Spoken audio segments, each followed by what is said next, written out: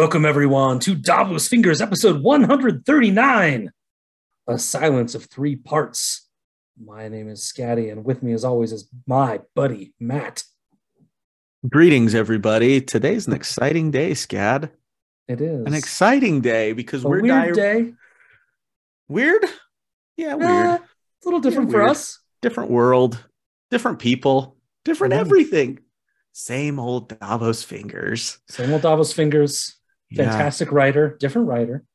Fantastic writer. Let's stop bandying about. We are covering The Kingkiller Chronicle by Patrick Rothfuss, starting with book 1, Name of the Wind. Today, we are going to be covering the first 4 chapters of The Name of the Wind. That includes the prologue happening prior. So we end with the chapter Halfway to Noir. We'll also be bringing back Davos After Dark.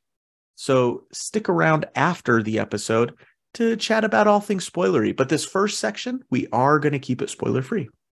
That's right. Yeah, we haven't done Davos After Dark in like years, Matt. And we did Dragons After Dark. Oh, that's right. No, you're right. Yeah, we did that for House of the Dragon coverage. House of the Dragon. But true. It's been weird, man. It has. It's been weird. And good job getting the name right, because about half the time I say the Kingkiller Chronicles, which is not correct.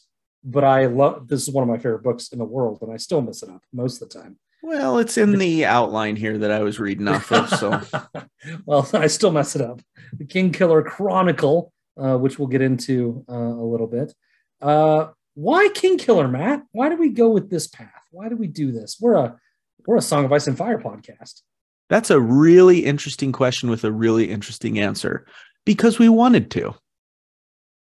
We usually do what we want. It's our podcast. It is what we want. No, but we've done it. We've done a ton of Song of Ice and Fire content. It's our bread and butter. It's our passion. We love it. We loved talking to members of the Khalasar over the past few years, really, right? That we've been doing a segment called Meet the Khalasar, where we've gotten to know you and discuss your favorite chapters with you. We loved covering House of the Dragon, but we felt like we needed to breathe some fresh air into the podcast a little bit and into our content. And the Kingkiller Chronicle is one that is lauded as a wonderful work of fantasy that, you know, there is content on out there. It has a wiki, there's podcasts on it, people love it, but we felt that there's depths there that we could mine and enjoy mining, so we picked it up. Yeah, and we've heard from a few of our listeners and friends that you like it too, so obviously we love to cater to you a little bit and give you content that you'll like to hear, so it's also for you guys. And you know, Matt, I'm not usually the optimist here, but maybe we'll pick up a few new friends along the way, you know. I'm always down for a new friend. Kingkiller. Yeah. You know, part of it too, George just waited us out, man. He waited us out. It feels like we're having some sort of little silent contest. He's waiting us out. What are they going to do? He's like, how far down to that bottom of that barrel can they get? How long will they wait before they quit? Yeah. Well, George, we forfeit. You win. You win, can buddy. Release wins tomorrow. You win. We forfeit. You win. Any day now. Go ahead. You win. The Name of the Wind is a phenomenal read. We're excited to cover something fresh, like Matt said. And yeah, I think there's some coverage out there, but you know, maybe not as much attention as it deserves. You know, like Song of Ice and Fire has been around a lot longer, but the wiki for Kingkiller Chronicle is not nearly as comprehensive. No, not at all. And I feel like, not that we're going to be like, you know, the water that breaks the dam, but it could use some more attention. I feel like it could use some more spelunking by some brilliant people that might go reading this. So I'm excited to do it. Yeah. So how are we going to do it, Matt? Well, you know, just in Davos Fingers fashion, kind of how we want. So, you know, when we were doing our Song of Ice and Fire coverage, we were doing 5 chapters per episode. This is a little trickier. So we've settled on 40-ish pages per episode. 40 to 50, wherever it lands. Yeah, kind of wherever like a good chapter break starts. We're not going to go like count 1 page, 2 page, 3 page and stop at page 40 no matter where it is. We'll find a nice chapter break and then we'll cover however many chapters fall within, like Scad said, 40 to 50 pages. Yeah. And actually today's 38. So we're already getting late. At least 38 in my Shaving book it off. Yeah, so we'll do it much like we did before. Like Matt said, we'll do brief chapter summaries. We'll have spoiler-free discussion for the chapter, and then we'll do a spoiler section, which Matt mentioned Davos After Dark. We've slightly tweaked it to be Devi After Dark, and that's a character we'll get to know a little bit later. Spoiler alert. I mean, well, spoiler alert, but also, I mean, we named our podcast Davos After Dark, or Davos Fingers, and he doesn't get introduced until the second book. So it's not really a spoiler to introduce new characters. It's just a new character that's coming on. We don't know anything about the person, what they're going to do. But I will say we are still Song of Ice and Fire diehards.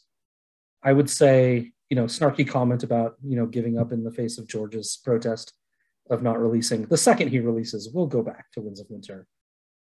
Probably. Name of the Wind on the shelf. Winds of Winter. Which is funny to say because Name of the Wind might be my favorite book, but new content from George would, we'd probably go right back to it, just in case anyone was wondering. Mm-hmm. Mm-hmm. Another fun thing that we got going on is new and refreshed Patreon content. So for all our patrons, look out for some of this stuff. And those of you who've been thinking about it, now might be the time. We're going back to some varied content where we will be releasing a special episode every month, kind of on a rotating basis, right? So first up and already released earlier this month was Clerks 2. Matt's favorite Kevin Smith film.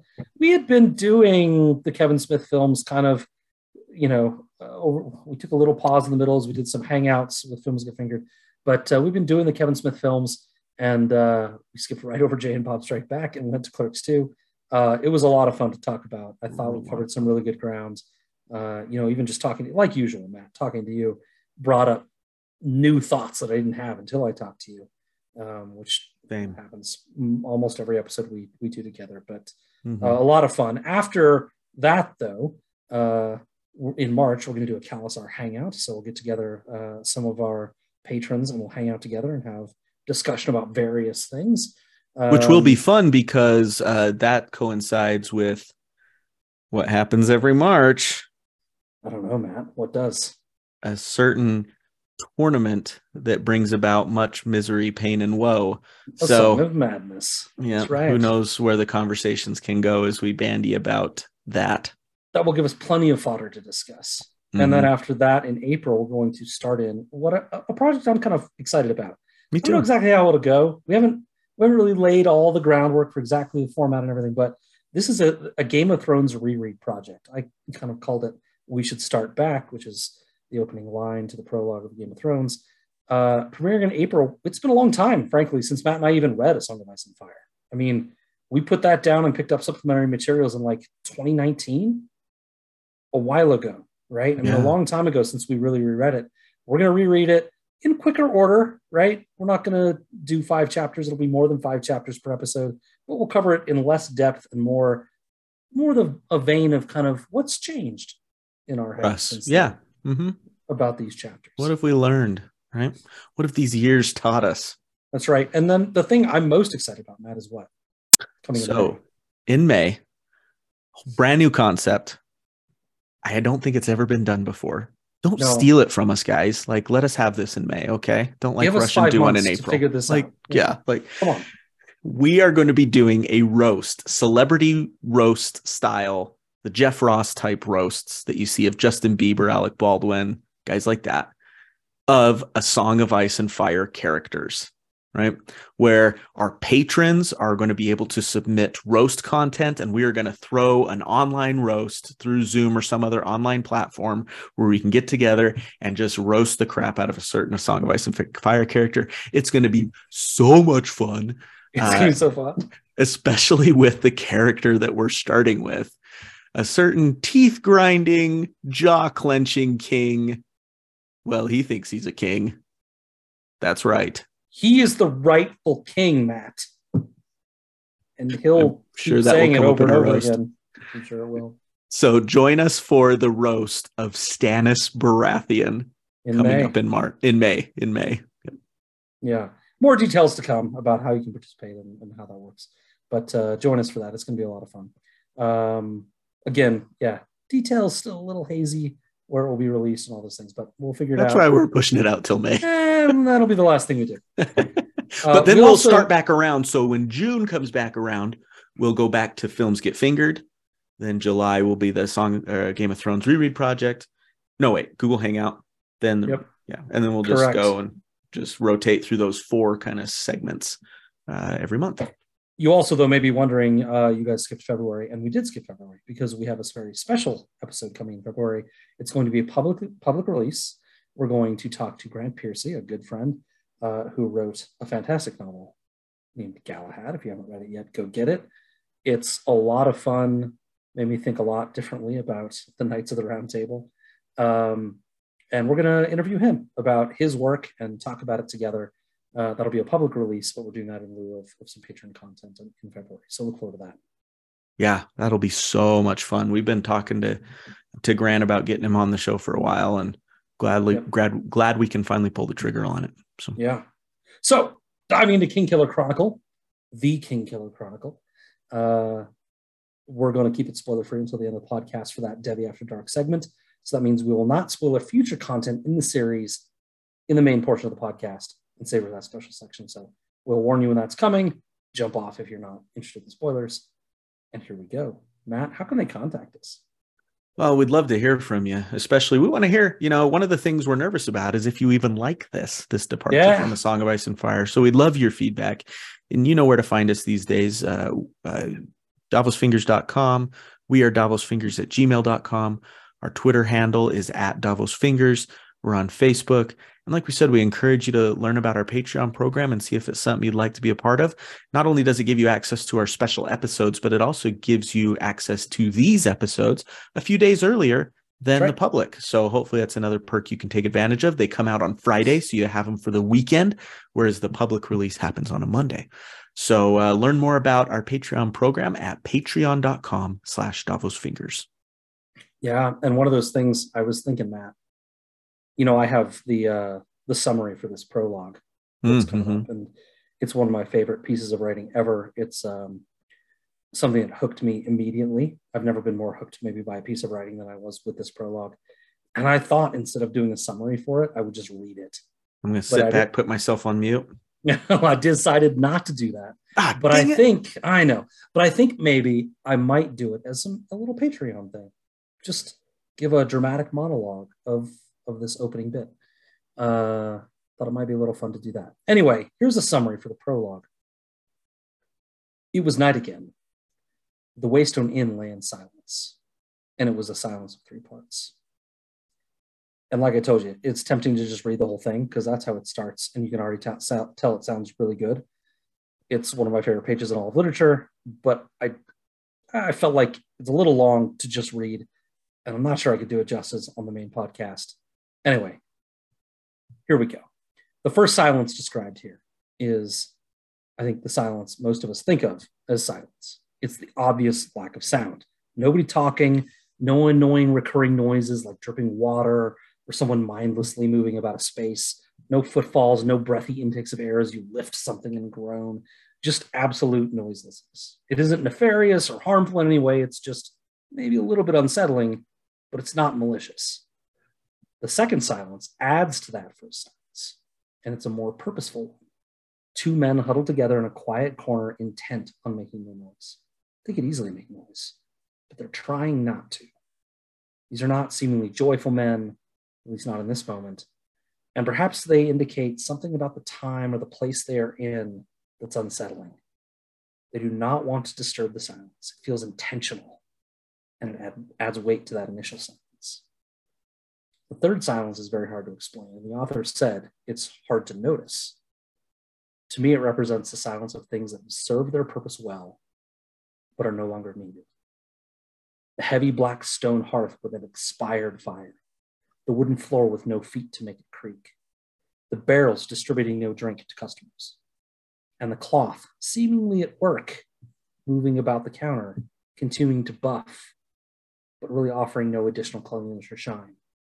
Its work is done, and so is the man doing the polishing. He's done. These things are no longer needed. They're finished, at least for now. and they are at rest.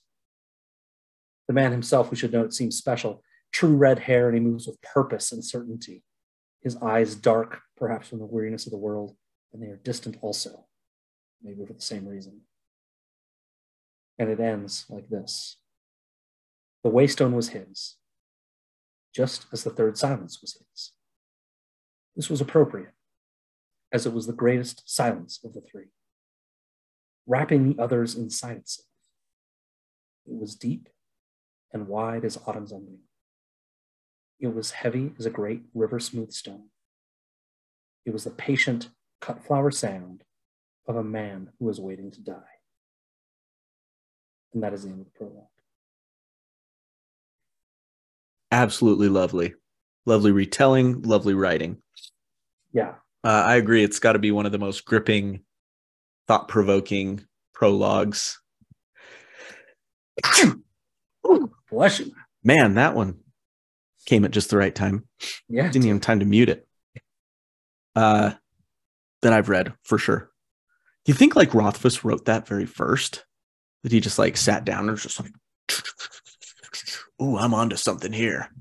You know, it's a good question, Matt. And it's the kind of question that highlights where we are with this book.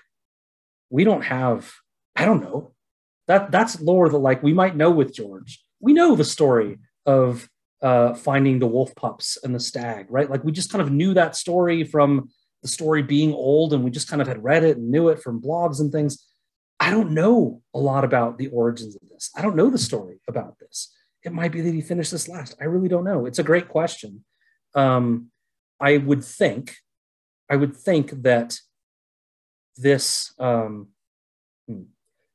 would think that Rothfuss had a very good idea of who Kvothe was and what he was like, and the fact that who he is has to be embodied in this inn, and the state and the place he is in his life has to be embodied in this inn. And so maybe he came back to the idea of writing this whole thing later, but I think he understood that relationship early. Sure. Yeah. And I want to highlight some of the language, maybe the most, the part I relate to the most, at least. Two parts. One part, and it's that very last part, the patient cut flower sound of a man who is waiting to die. When you buy someone flowers, you're buying them death. Sure. The flowers have been cut. They're dying. Their end is known. They're not going to live. They're not sucking life out of the ground anymore. They're not doing anything with the sun's rays to continue their lives. They're dying. I've always thought that it's weird. You're buying someone something destined to just wither and die. And they're pretty for the moment. But we have a, red-petaled hair of Kvothe, very bright. Prologue hints that he's a special man, that he moves with certainty, but his best days, they're behind him. Like a flower in a vase, he's just slowly dying. He's no longer useful. That third silence that's his, it implies that he's done his work and he's just resigned to death. Will he last a week or a month or a year? Who knows? But the beauty that he was, the wonder he had, that's going to pass. That's certain. It's cut flower. It's dead. He's been separated from whatever it is that gave him life, right? And for the first 2-3 years after I read this, I was like, cut flower. Like, it doesn't make any sound cutting a flower. What is that? The cut flower sound. Oh, a cut flower makes no sound. It's not growing. It's not doing anything. It's just sitting there dying. Right. And that's probably my favorite part of the whole prologue, is that cut flower sound of a man who's waiting to die. Yeah, it's really beautiful. There's imagery like that throughout, just even these first 4 chapters that are really lovely to read. I took some notes on other ones that we'll definitely call out here. And with it talking about his determination and everything, and kind of that confident way that he moves about, the silence is of someone who can do more, but for whatever reason is not. And that lends kind of a tragic, melancholic feel to this prologue. Yeah. You feel someone that has this potential or ability to be a very electric personality, but for whatever reason is suppressing that. Yeah. And that suppression is a certain amount of silence. And it absolutely is suppression, because this is a young man. We don't know that here, but we do know it throughout the rest of the episode, so it's not really spoiling anything. We get told that this is a young man. This is not a 60-year-old person whose life is, or 70 or 80 or any of that. He's young. And I don't remember exactly when we get the age, but he's young. And too young to be an innkeeper, sure. I think. Too young to be an innkeeper is one of the things they say for sure. And so he's suppressing it, or it has been suppressed, one of the two.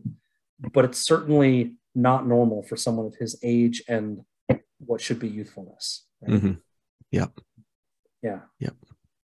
And Matt, one part that I thought maybe you would latch on to that I didn't really cover in my summary, but no, of course there was no music. Mm-hmm. And I think this lends to the somberness of the scene in the world and this place, in general. It feels like it's a place that's maybe like too tired for music. Right. Yeah. Yeah, that's a good way to describe it. Too tired for music. Yeah. Music for me it makes me feel. Mm-hmm. And I don't even say it makes me feel it makes me just feel. Period. Something. Yeah. I feel sad. I feel energized. I feel joy. I feel angry. When I listen to music, I feel something, and that's why I love music.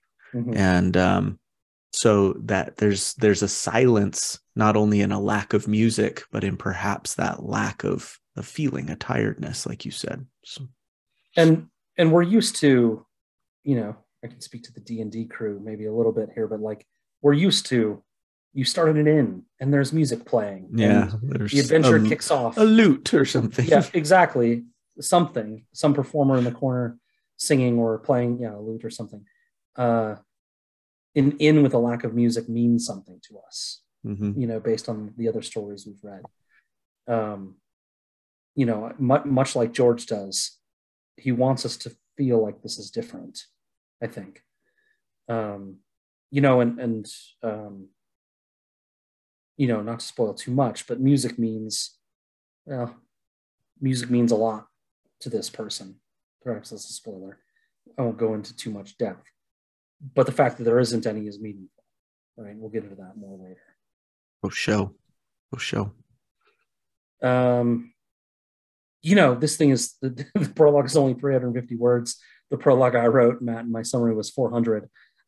So my prologue summary was longer than the prologue itself. I was going to say, you talking about your decision to not read the whole prologue probably took as long as if you just read it. Yeah, it just felt wrong to do it. I don't know why, but that's totally cool. I'd look forward to hearing it. Do you have anything else for the prologue? No, I do not. A beautiful piece of writing.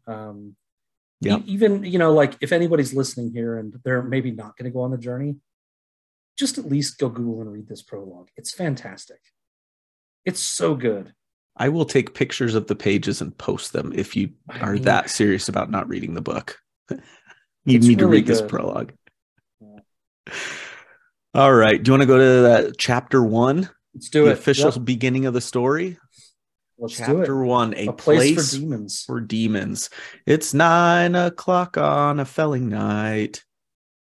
The regular crowd shuffles in. And that regular crowd is 5 people. To the Waystone Inn. In this case, 5 is a crowd, and one of them, Old Cobb, is regaling the rest with stories of the legendary Taborlin the Great. Graham, Jake, and Shep are used to the stories and listen contentedly as they blow on their hot soup. But the young Smith Prentice boy, he's a little more engaged. On they speak about the mysteriously evil Chandrian, Taborlin's ability to command obedience of all things simply by knowing their names, and the exchange rate for kindness to a tinker. When all of a sudden, Carter bangs into the dining room. He's covered in blood, his clothes ragged and torn, and he's carrying something wrapped in an old saddle blanket that looks like an awkward tangle of kindling sticks. He says he's fine, but he's obviously not fine. When someone says, "I'm fine," as often as Carter does, they're usually not fine. "I told you for months now, you can't go out alone," chastises Old Cobb. assuming that it was thieves or other scallywags that roughed up their friend and killed Nellie, his gentle horse. Boy, were they wrong. Onto the table, Carter sets his wrapped bundle and reveals a horror.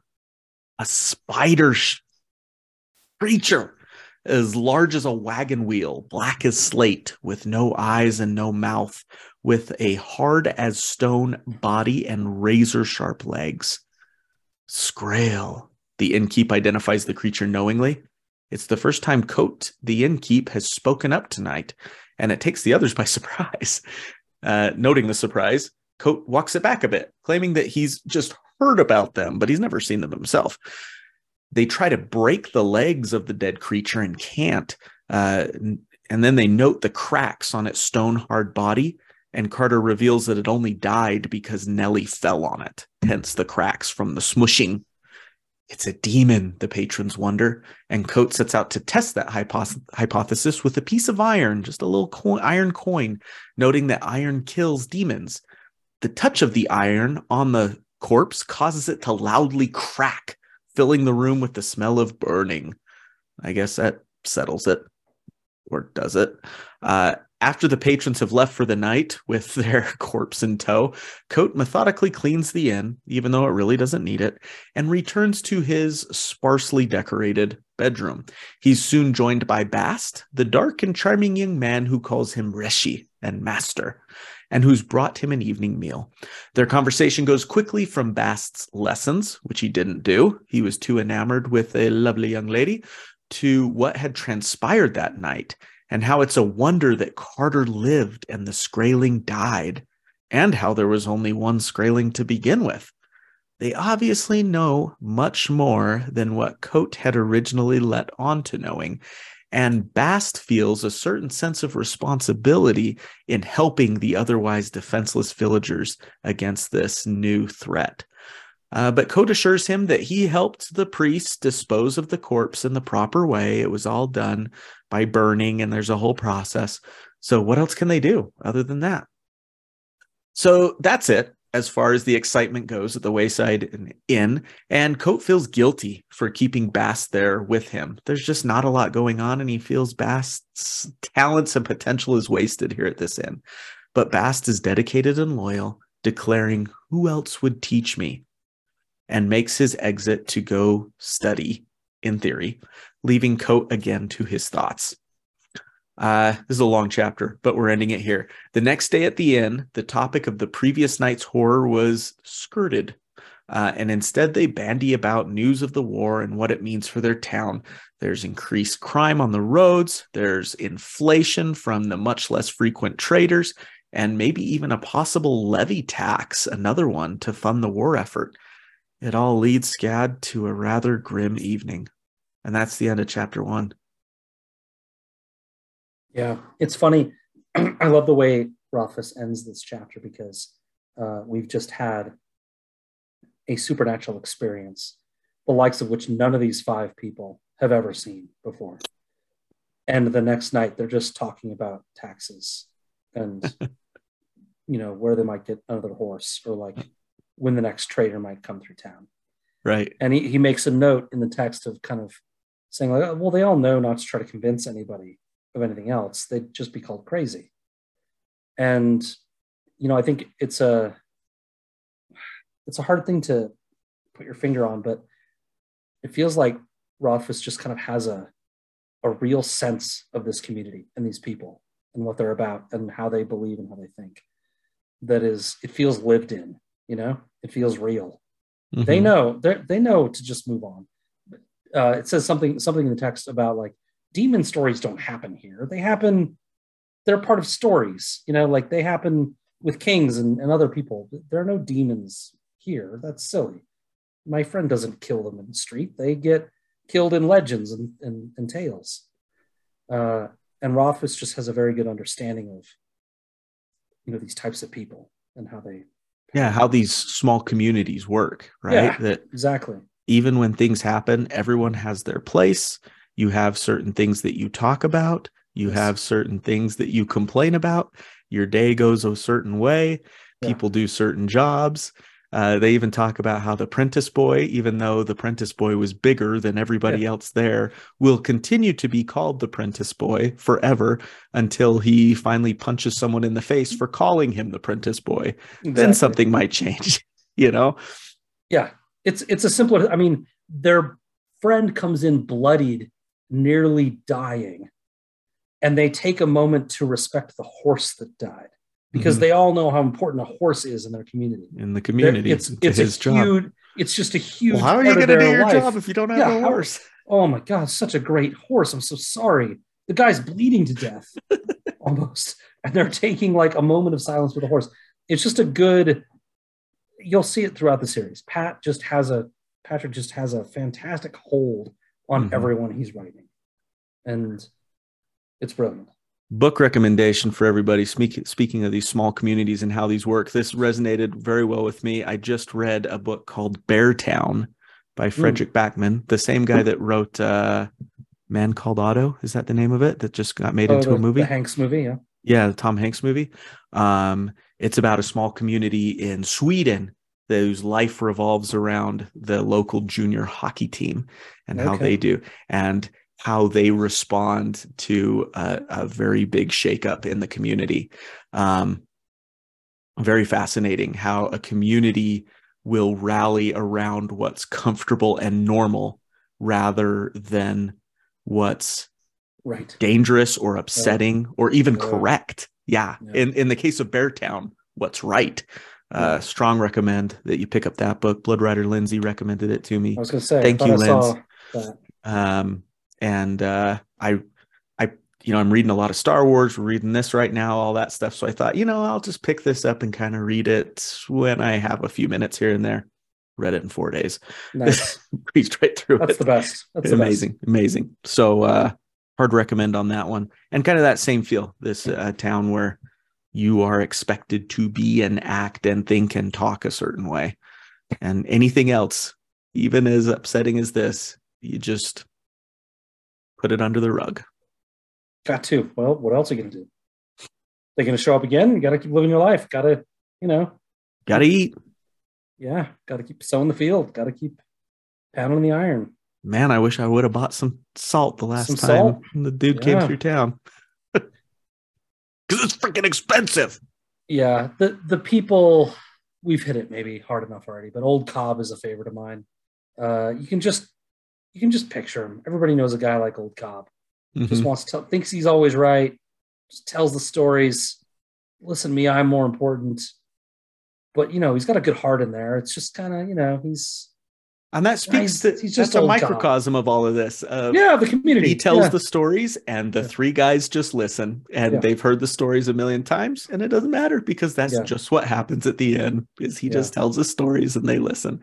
This was one of the notes of a sentence that I loved. Old Cobb tucked away his bowl of stew. You know what I'm going to say? With the predatory efficiency of a lifetime bachelor. Yes. Oh my gosh. That is so good, Rob. It's so good. It's so good. The predatory efficiency of a lifetime bachelor. He just wants to get back to his story, man. Just get the food in there.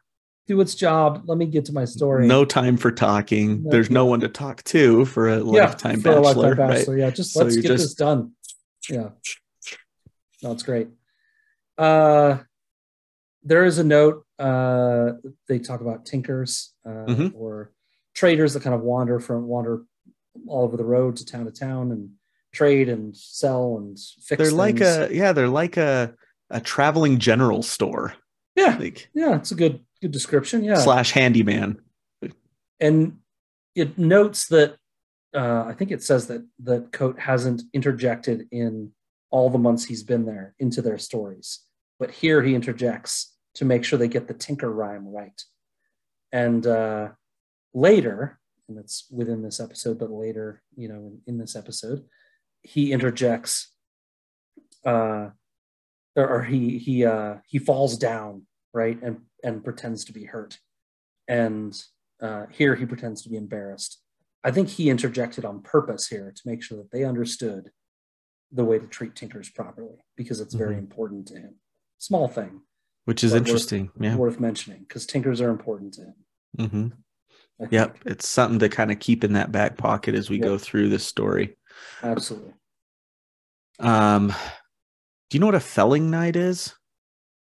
No.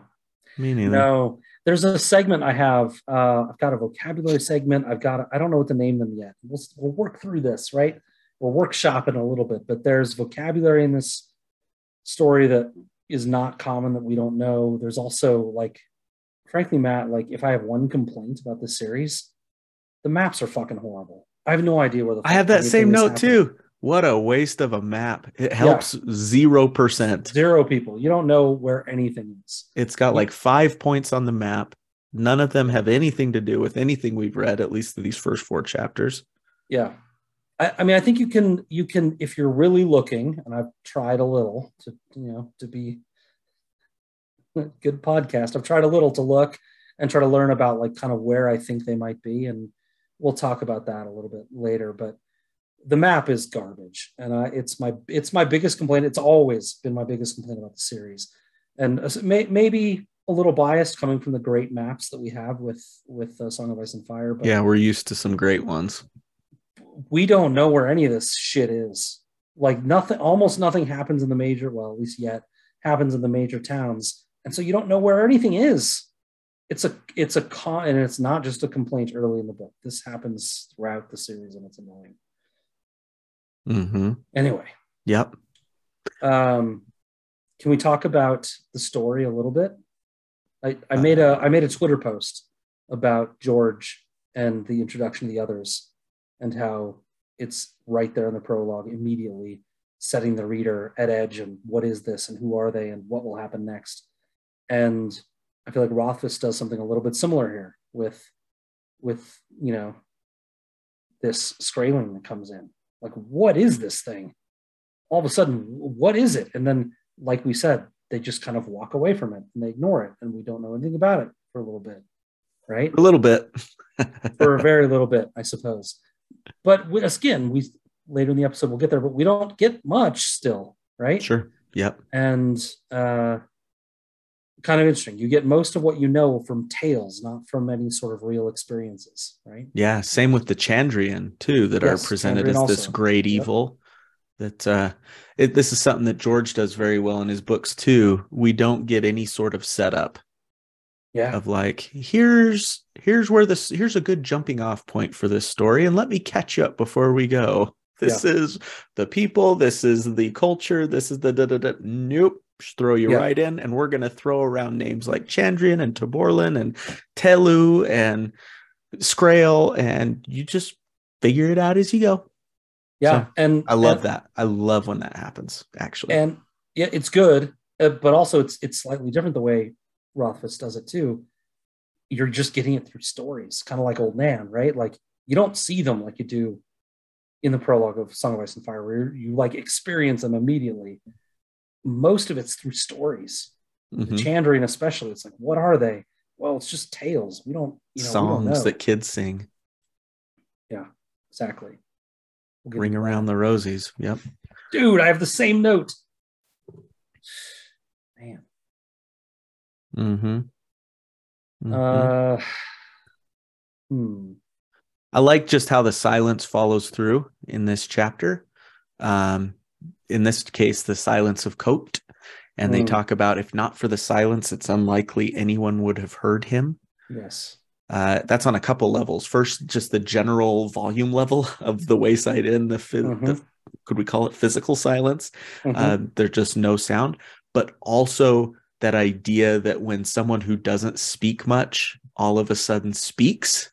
Silent Bob syndrome. You can't ignore that, right? Yeah. Talk about that with hockey players, and I imagine other athletes too. There's those leaders that just go out and lead by example, and they don't say much maybe in the locker room or on the sideline. But when they do, you listen up because you know it's well thought out and it's something they've been chewing on for a while. So I just like how that silence follows through into this first chapter and the different levels of it. It's harder to hide in silence. It's true. I'll screw it up because I'm not a huge baseball guy, but I remember there's a story about Ichiro. You know Ichiro? The Mariner, Suzuki, yeah. He's a pretty quiet guy, but like, he's great. Makes the All-Star game every year. And apparently, and I'll screw it up, but he gives this like rousing, like, let's go fuck him up speech at every All-Star game, even though he's like a quiet guy, right? It's like this kind of big galvanizing moment for the American League players. I feel like I should have reviewed that story before I shared that. Yeah. Anyway. It's the same idea. Yeah. Same thing. Yeah. Yep. It soon became obvious the polishing was only an excuse to touch and hold. Mm-hmm. The guy with some sensory things he needs to always be doing and touching and feeling. And yeah, that's maybe something for Devi After Dark. But yeah, I think he's a man that is used to doing a lot with his hands. It seems like, and that maybe calms and comforts him, right? This is unsettling. Mm-hmm. He's also, I think it says later in the chapter, or when he's talking to Bast, just tell him, he's talking about how he stitched up Carter, right, his wounds. And he's like, tell him my dad was part of a traveling caravan and he taught me how to do that, because they're going to ask later, right? He's worried about people being like, innkeeper? Really? Yeah.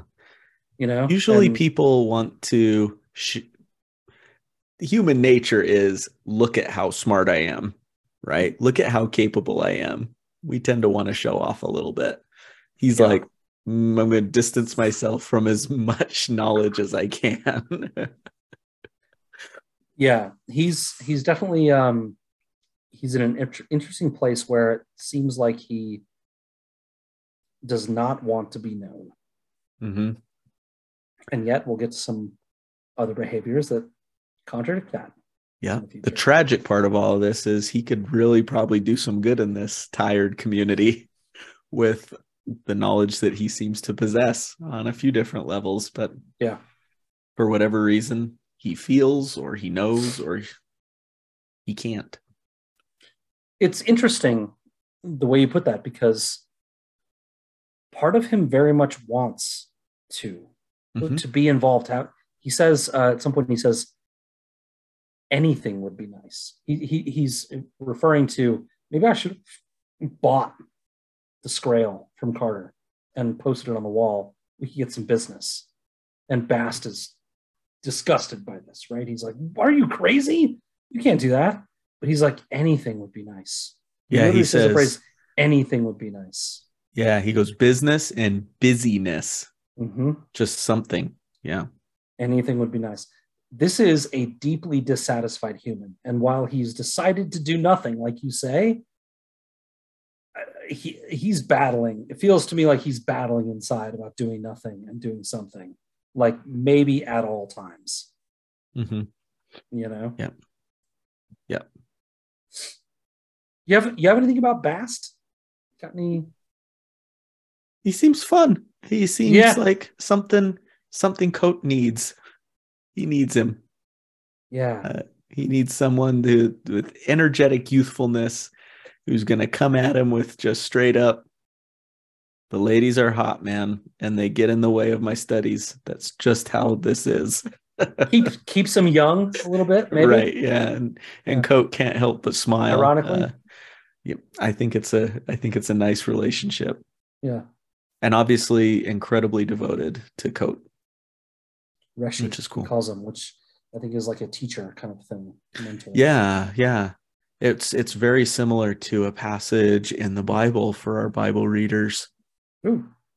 He's with his disciples or his apostles, and a lot of people are abandoning Jesus because the things that he's teaching them are sometimes hard to hear. He's asking them to sacrifice a lot, and Peter and others stay, and Jesus asks Peter, are you gonna go too?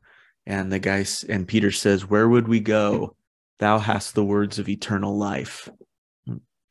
It's kind of that same idea of who else am I going to turn to? Yeah. You've got what I need, man. Yeah. So if I didn't know any better, maybe I could just go out and fish or something. But dude, I know I can't go anywhere else now. Mm-hmm. Yeah, it's true. He seems to know stuff But the Skrael specifically, he says you can't just let them muddle through this on their own. There's something apparently very specific you have to do to deal with dead Skrael. We'll get more into that maybe in Debbie After Dark, but Coach says they did everything right by accident, or right. I paraphrase that. I didn't get exactly right, but there's apparently a path you have to take to do this the correct way, and Bast knows it.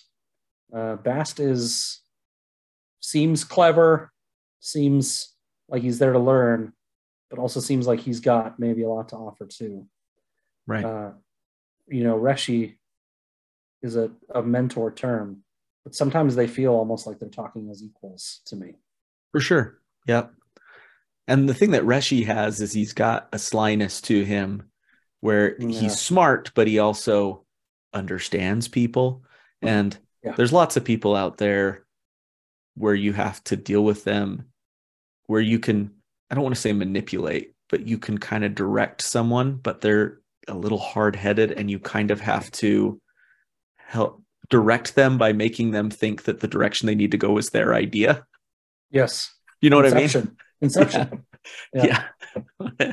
And I feel like maybe Coat did a little bit of that with the disposal of the Skrael, is just prodding things in different ways that would just lead them to go, maybe we should use this. Maybe the priest knows.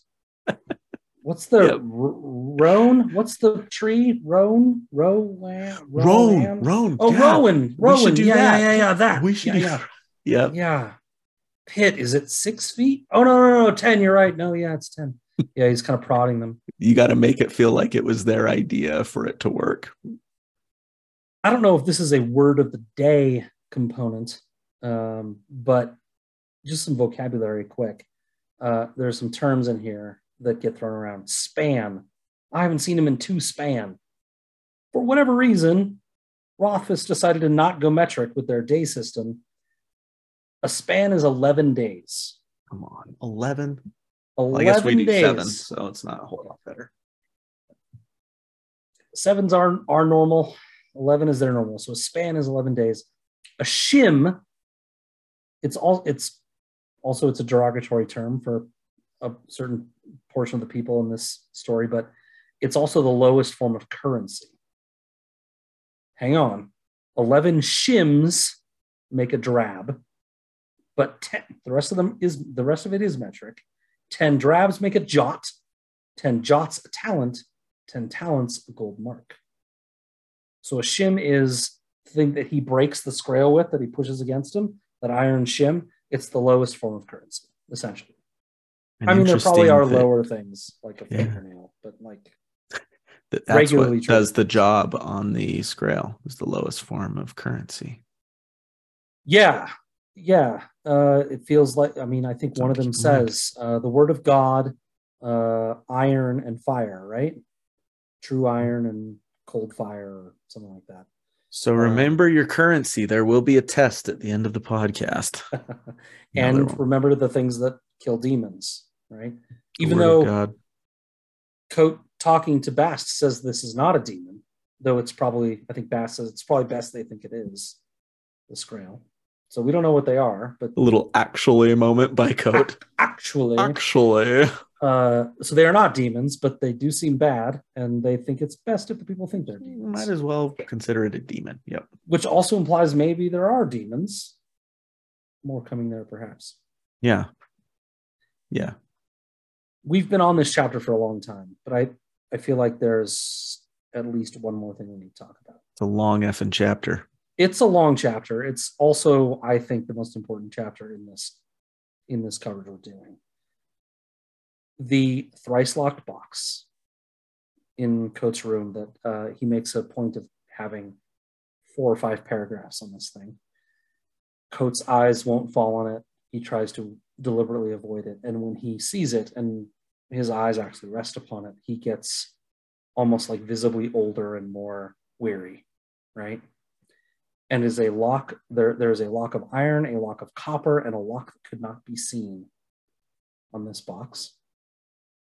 And We don't know what it means, but it seems important.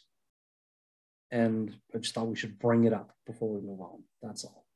Yeah, and interesting that in a sparsely decorated room like his room, he chooses to have it in there, but obviously he doesn't want to see it.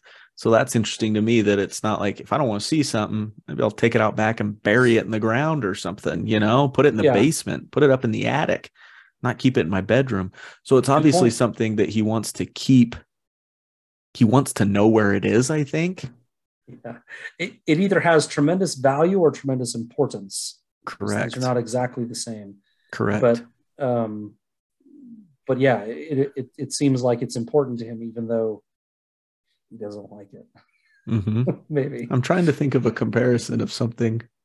Yeah. It's important Ashes, to me, but maybe? I don't want to see it. Ashes of a loved one, maybe. Maybe. I don't have that. Yeah. But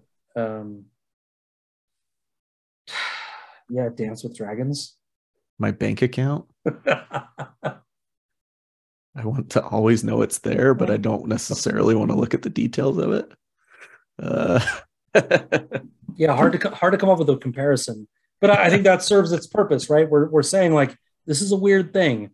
Yeah, it's made of, I think it says in the text, a very rare wood. Like it's super very expensive. Valuable. It's very expensive. I think it says having a fingernail's worth would be worth gold, and he has a whole chest of it. Yeah. Now the 3 locks, are they like on the outside, like a lock, and then a lock on the outside? Or is it like there's one lock and then you open what the first lock is securing, and then there's another lock within there that you have to unlock and open there? I'll say I don't think the text we have in these chapters tells us. Right. And also the wiki doesn't tell us. There might be more that's not in the wiki that we get later, but more in Devi After Dark, but I think we don't know much about this. Yeah. I think it's being held on to purposeful for the future. Yeah. Hey, did we mention the 3rd book's not out yet, guys? That's on brand for us. It's on brand. All right. Last thing before we move, one more thing before we move on. Okay. Crazy Martin trying to dig a well inside his house for years. It's what we all have, essentially a well inside our house, right? Bringing water up from the ground. Mm-hmm. He's just a forward thinker. He's just ahead of his time.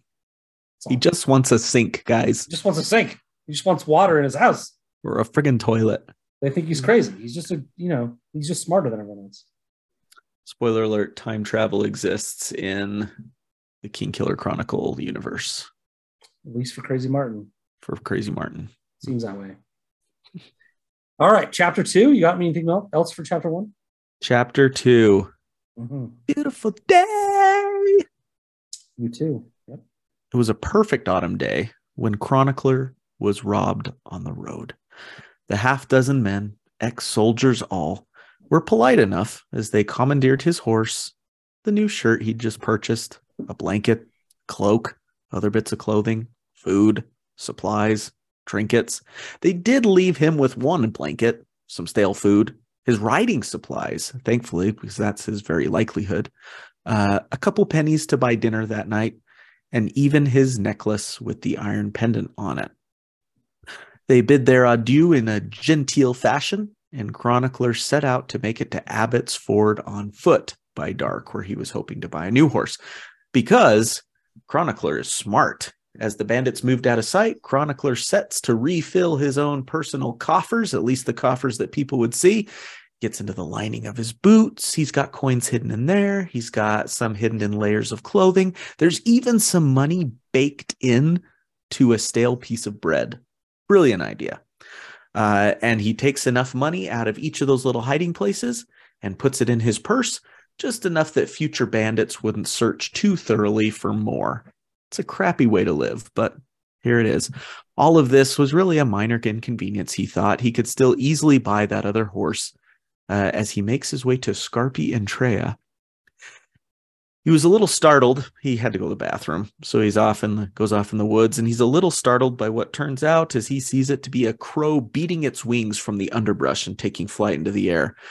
But as he brushed off strands of spider webs clinging to his face, he found himself feeling remarkably lighthearted on this beautiful day. Lovely day. It's a beautiful lovely day. Lovely different day. Song. Lovely day. I'm feeling the music. You're just riffing. All right. Prologue's not feeling it. I'm feeling it though. What an optimist, I guess, first of all. Yeah. This guy. It almost felt like a Monty Python scene, like this one, just of like a really nice robbery. Yeah, it is. So it's maybe my favorite robbery ever. So the chronicler feels comfortable bargaining from the start, right? With these outlaws, he's like, well, you wouldn't really want that. My horse isn't that bad. Like, he's bargaining with people that are, robbing him. It's pretty hilarious. Mm-hmm. They lay everything down. They hide nothing. It's very efficient. They ask him, just hop down. We'll take care of this. We've done very fast. They leave things they don't need. They leave him his livelihood, like you said. They make him trade out certain things, like they take one of his blankets, but they leave him a worse version. Yeah, right. Yeah. One guy even apologized. He's like, I'd leave him my lighter. It was a lighter, something like that. I'd leave him my tinder box. Yeah. I'd leave him my tinder box, but I lost mine. I'm so sorry to do that to you. Almost, BS, right? Like, I call BS on that. No, maybe, but he's at least like, there's criminals don't even have to make that effort. They don't have to. They don't. He's at least making the effort, right? It's very genteel, this whole operation. They even repack for him. They're like, all right, well, let's put your stuff back in, that we're not taking. Got a lot more room now. They leave him some beef jerky, this is nice. It's good. And in turn, the chronicler is like, hey, the alcohol you took, don't drink it, man. Like, it'll make you sick. Like, they're just very polite to each other. It's nice. Which I would be, nice. Drink that, sucker. Drink it, you son of a. Probably you and me both. So that's the first thing, is that it's just such a pleasant robbery to read. And again, I'd say it just kind of like, if I were to write a scene like that, it would be like all the robberies you've ever read. But Rothfuss has just like this different way of making this feel real and lived in. They're just dudes. They're taking the stuff they need. They don't want to hurt anybody, really. Like, it just fits. It feels real. And it almost feels like an old Western movie, like a train robbery, and you got the polite cowboy bandits that are like, thank you, ma'am, as they rob them and everything. Yep. And so that just leads, we're familiar with those stories too. And so this just feels like very like, I get it. Yeah. So the other thing you can see that other influence. The other thing I think this is trying to do is just give us an introduction to the chronicler, right? The chronicler he's an intelligent guy. He gets how this works. He's playing along. He knows how to hide his stuff so it won't get found.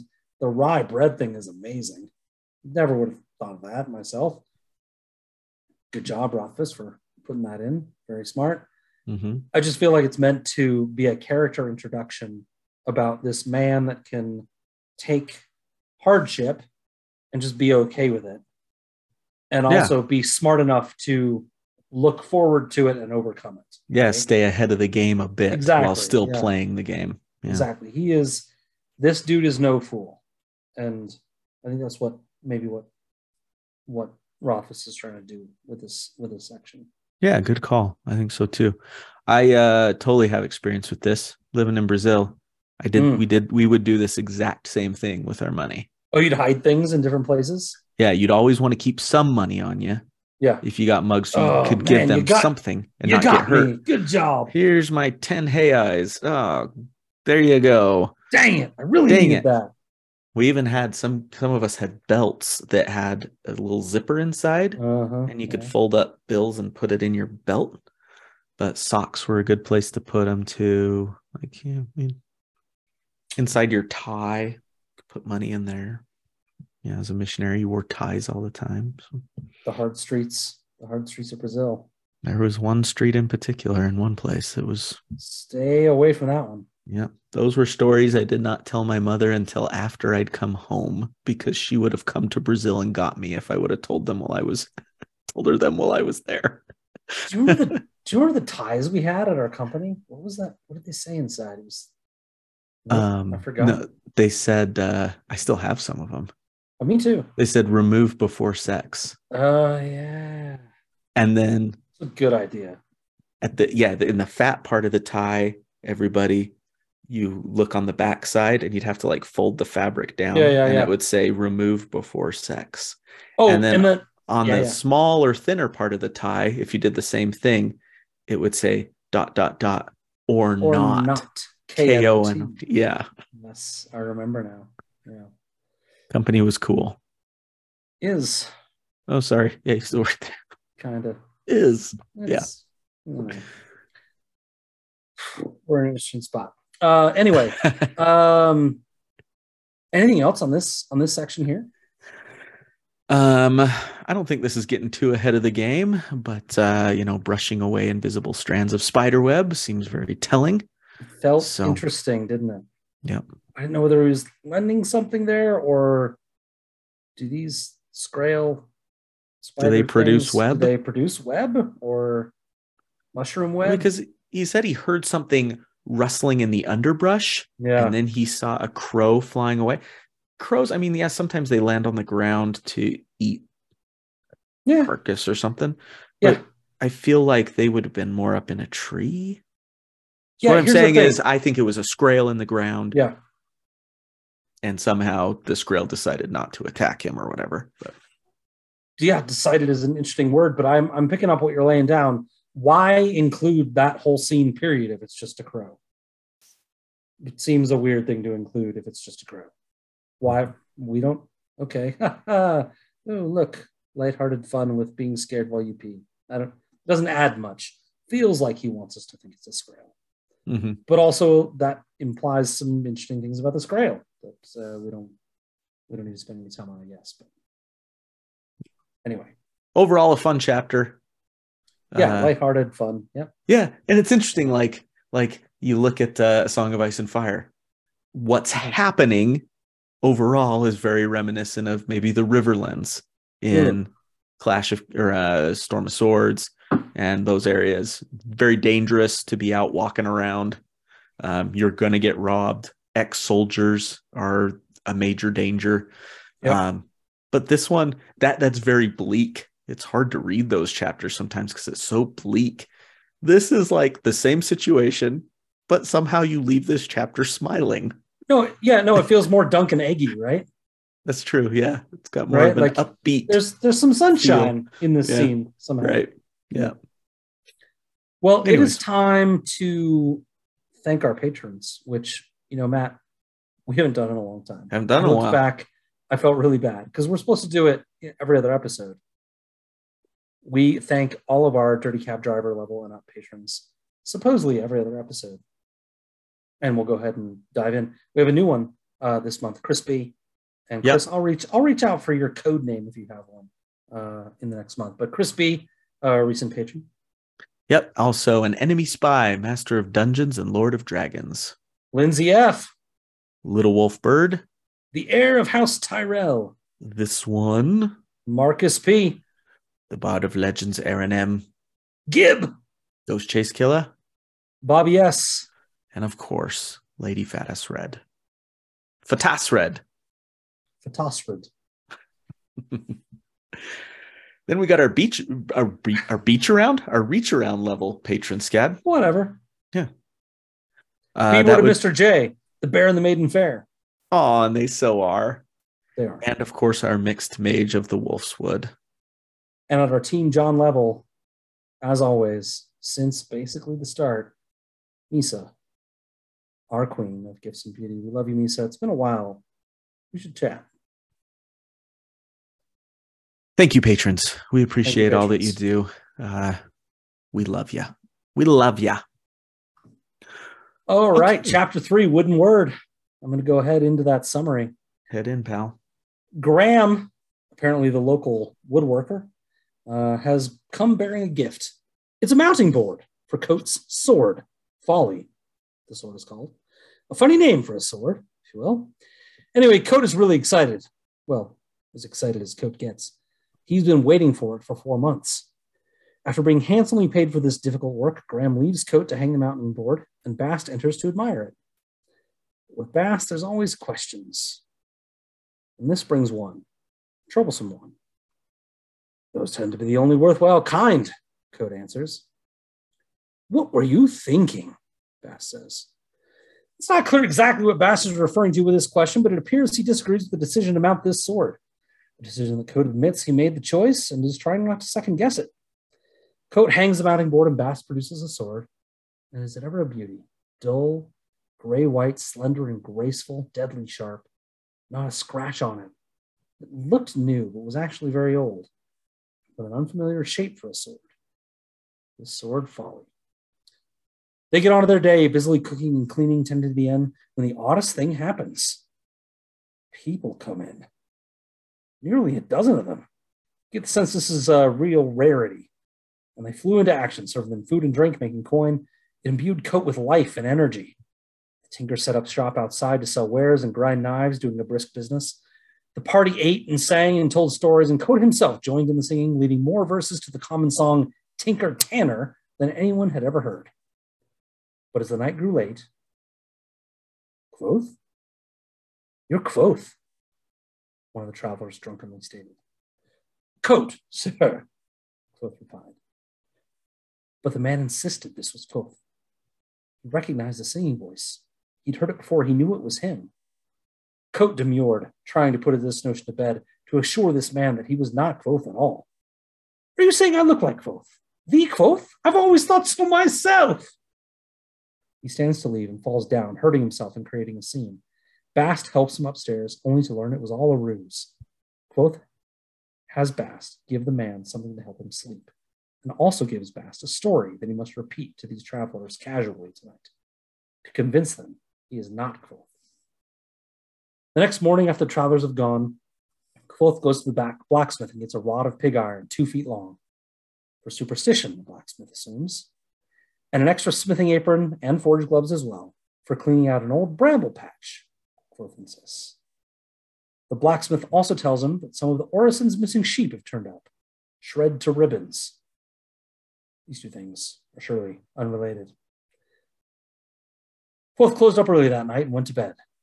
No customers were around to notice, but it made Bast uneasy.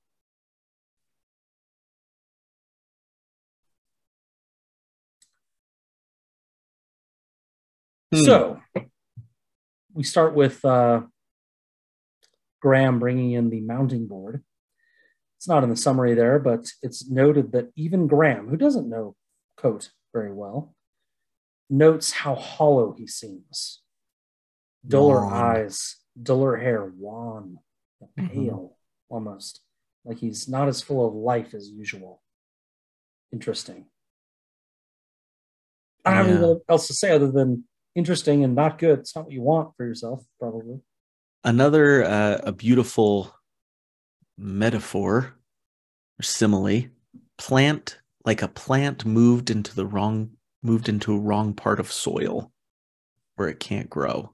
Yeah, it's fantastic. Yeah. Of the sword. It's so hard to read these things and not be able to talk about it. Go ahead. Yeah. Of the sword, deadly as a sharp stone beneath swift water. Like, you get that. You understand what he means. Like, cut you up, son. But it's hiding. Sneaky dangerous. Yep. Yeah, there's so much foreshadowing here. Like you say, difficult to talk about. Even simple lines like, Coat held it a moment, the sword, and his hand did not shake. His hand did not shake. Yeah. Yeah. I mean, you get the sense that this is a man destined for other things, or used to other things, at least. It reminded me of the line in Lord of the Rings about Theoden. Your hands would remember their strength if they held your old sword. And again, I'm paraphrasing. I didn't get it quite right, probably, but it's yeah, totally. Yeah, good call. Where as soon as he picks that sword up, he's like, "Oh, I know how this works." I get this. I've done this a million times. It's fantastic. That reminded me though of Labyrinth and the little dog guy. Yeah. Are you a Labyrinth guy? Nope. No, I is not. No, I is not. You've never seen it? I've seen it. Okay. Can't say I wanted to see it again after I saw it. Don't tell Grant. No, that's fair. Labyrinth is I feel like it's one of those ones where if you watched it as a kid and loved it, it's got that the sentimental nostalgia factor. value. Yeah. But yeah. if you didn't, you watch. I mean, my wife didn't. She wasn't a fan when she grew up. She watches it now. She's like, "What? Why are we? What's going on here? Puppets and I don't get it." I'm like, "But no magic and like the guy, like friendship." You know. She's like, yeah. I'll be in the other room. Yeah, kind of. I mean, no, she sticks it out. She's a good sport, but yeah. I'll be cleaning the tub or something. Also, though, Jennifer Connelly. So, like, let's just back the truck up a minute. Top of your list there, yeah. She's up there. She's right up there for you. You love yourself a Jennifer Connelly. Back to the sword. Yeah. I had this note and almost forgot about it because I put it too far down. I didn't put it with my other stuff, talking about the wanness of Kote. Yeah. But Graham thinks of Kote as wilting. I think you said it too. Let's go back to our cut flower analogy, right? Yeah, I love how he pulls those tiny little metaphors and analogies through to, we had cut flower in the prologue, and now we have wilting. Right? Wilting and wrong soil as well. The wrong soil too. Yeah. Interesting. Interesting. And also, like, they talk about his hair being like flame red, like the petals of a flower almost, maybe, but like now fading, like a flower maybe. As they do. Yep. So Bast comes in and sees the sword, and they both just kind of look at it for a minute. It says, as if a tribute given to the dead. And this could be a few things. And this is not a Divi After Dark thing. This is all speculation from my perspective. It feels to me like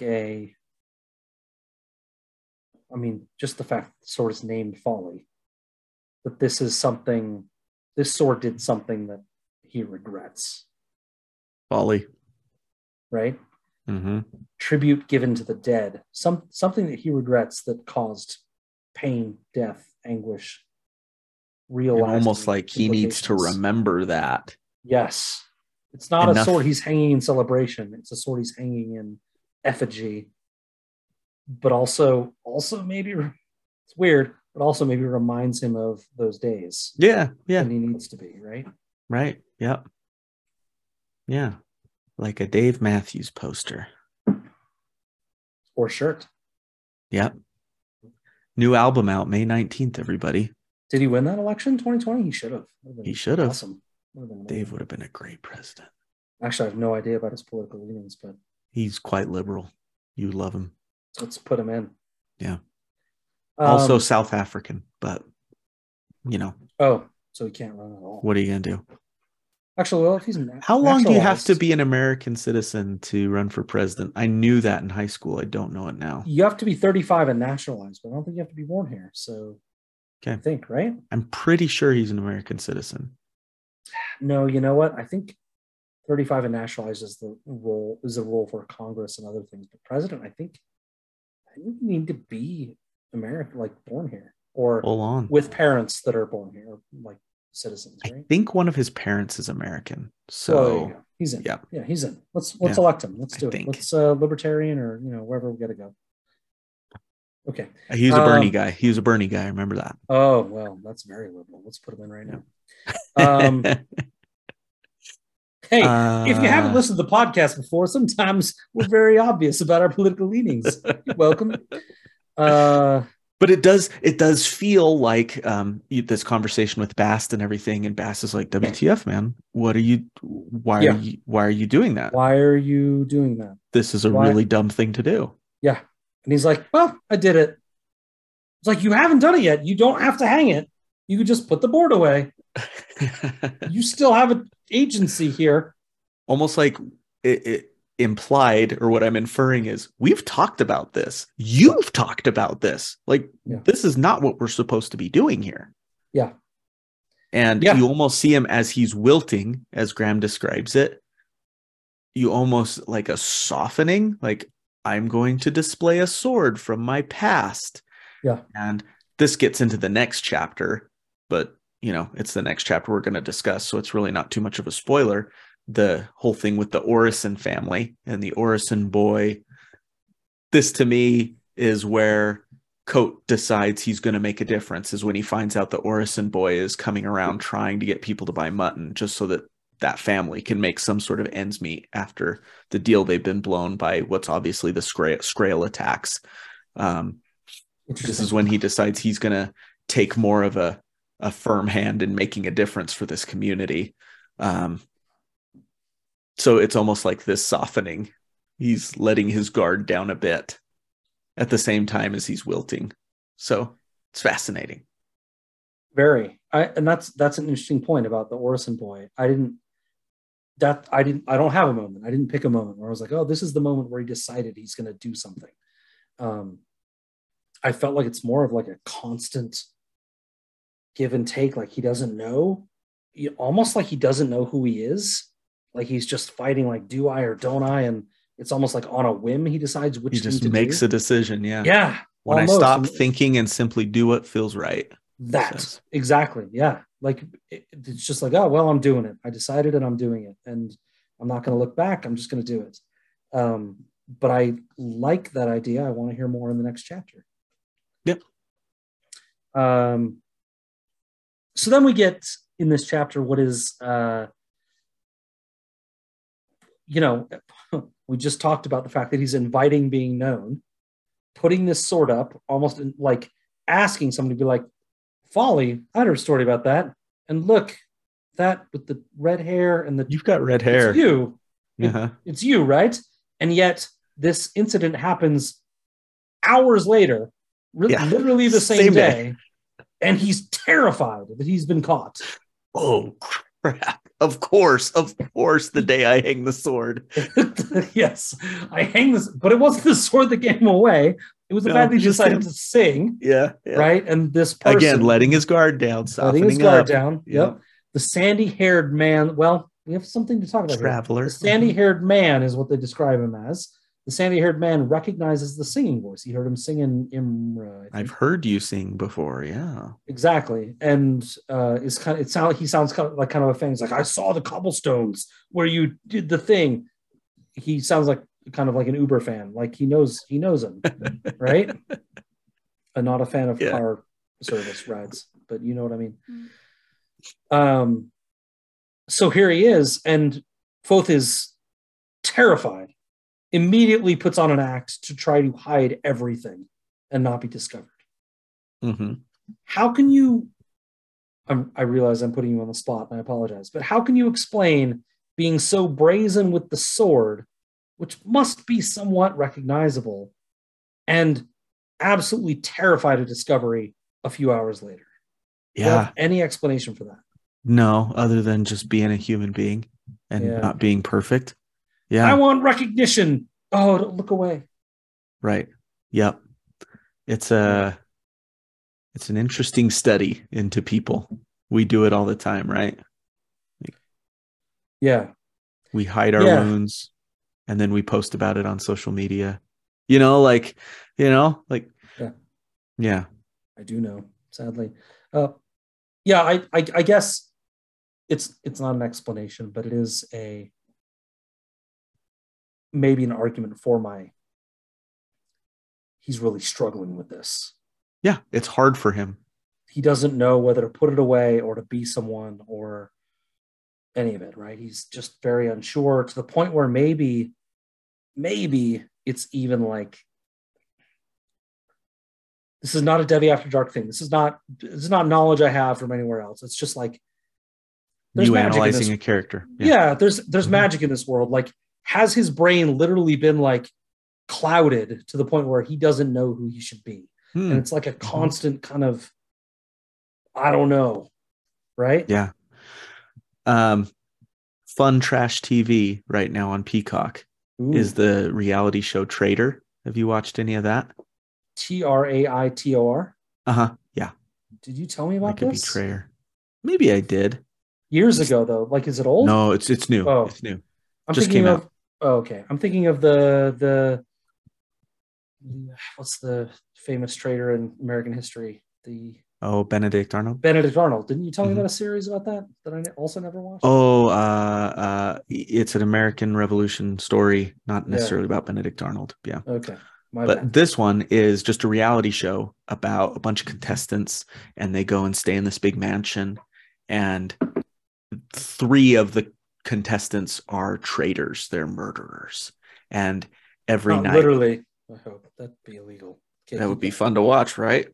Every night, the 3 traitors decide on someone, secretly, clandestinely decide on someone to murder. Do they squeeze their hand 3 times? Yes. Just like I'm doing. Like the wolf. What is it? You know what I'm talking about. Everyone knows what I'm talking about. And Murder in the dark. That person is dead, and they have to leave the house. And then, the rest of the housemates have to try to put together clues of who the traitors could be, knowing it's one of them. There's 3 of them, and those 3 traitors are just mingling amongst them, trying to hide their identities.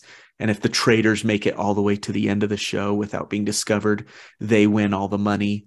Mm-hmm. There's a big prize at the end. And if not, the remaining surviving non-traitors get the money. So, but can't the non-traitors just wait to see who leaves to make the killings at night and just be like, oh, look, these 3. You'd think we were wondering about that. Like, they would have to be super quiet as they snuck out of their rooms to go meet up with the killers. I'm going to go to the bathroom. Yeah. They all do have to go to their rooms at a set time at night. Oh, okay. All right. Well, okay. Somehow the traitors are able to sneak out and go meet up and decide on who they're going to kill. I'm telling you all this to just say that we finished the show we watched it as a family. Great family. Oh my God. Yeah. Okay. We all sat and watched it as a family. And I'm not judging you, man, but it was kind of fun. It was total trash. It was great. The traitors were talking about, you think it would be fun, right? To be all secret and everything. And they talked about how just intense it was all the time to just be constantly living a lie and having to constantly watch every little thing you say, every little move you make, every single reaction to receiving some piece of news. You have to always be wearing a mask. Yeah. And just how exhausting that is. And so even explaining what magic or not, that just probably gets exhausting for a human being after a while, having to live this life. Now, they had a nice prize at the end. They could win $100,000, $250,000 or whatever it was. Mm-hmm. Coat, as far as we know, there's no light at the end of the tunnel. There's no prize. You're just going to die, man. You get to live this way, and then you die. You got this in. It's nice. You're waiting to die. There's a box in your room that you can't open. Congratulations. Yeah. So that was a really long way of just saying that's got to be exhausting. And sometimes you slip up. Yeah. Agreed. And he does. Cole does. He slips up and he tries to cover it up. There's a little bit of risk in it, in trying to get Bast to cover it up. But he's basically, they slip him some sort of drink, that supposedly makes him forget. Right, that maybe he won't be believed the next day when he's like, that was Kvothe. Yeah. And they give Bast a story to tell so that they'll all be like, no, he was just a mercenary guy that took an arrow in the leg, and that they'll combat his story with another story. But I gotta ask, it's probably just a mistake, but they keep talking about the sandy-haired man is the one that's saying, you're Kvothe, I know you, I remember you. Then the next morning, it says, where is it?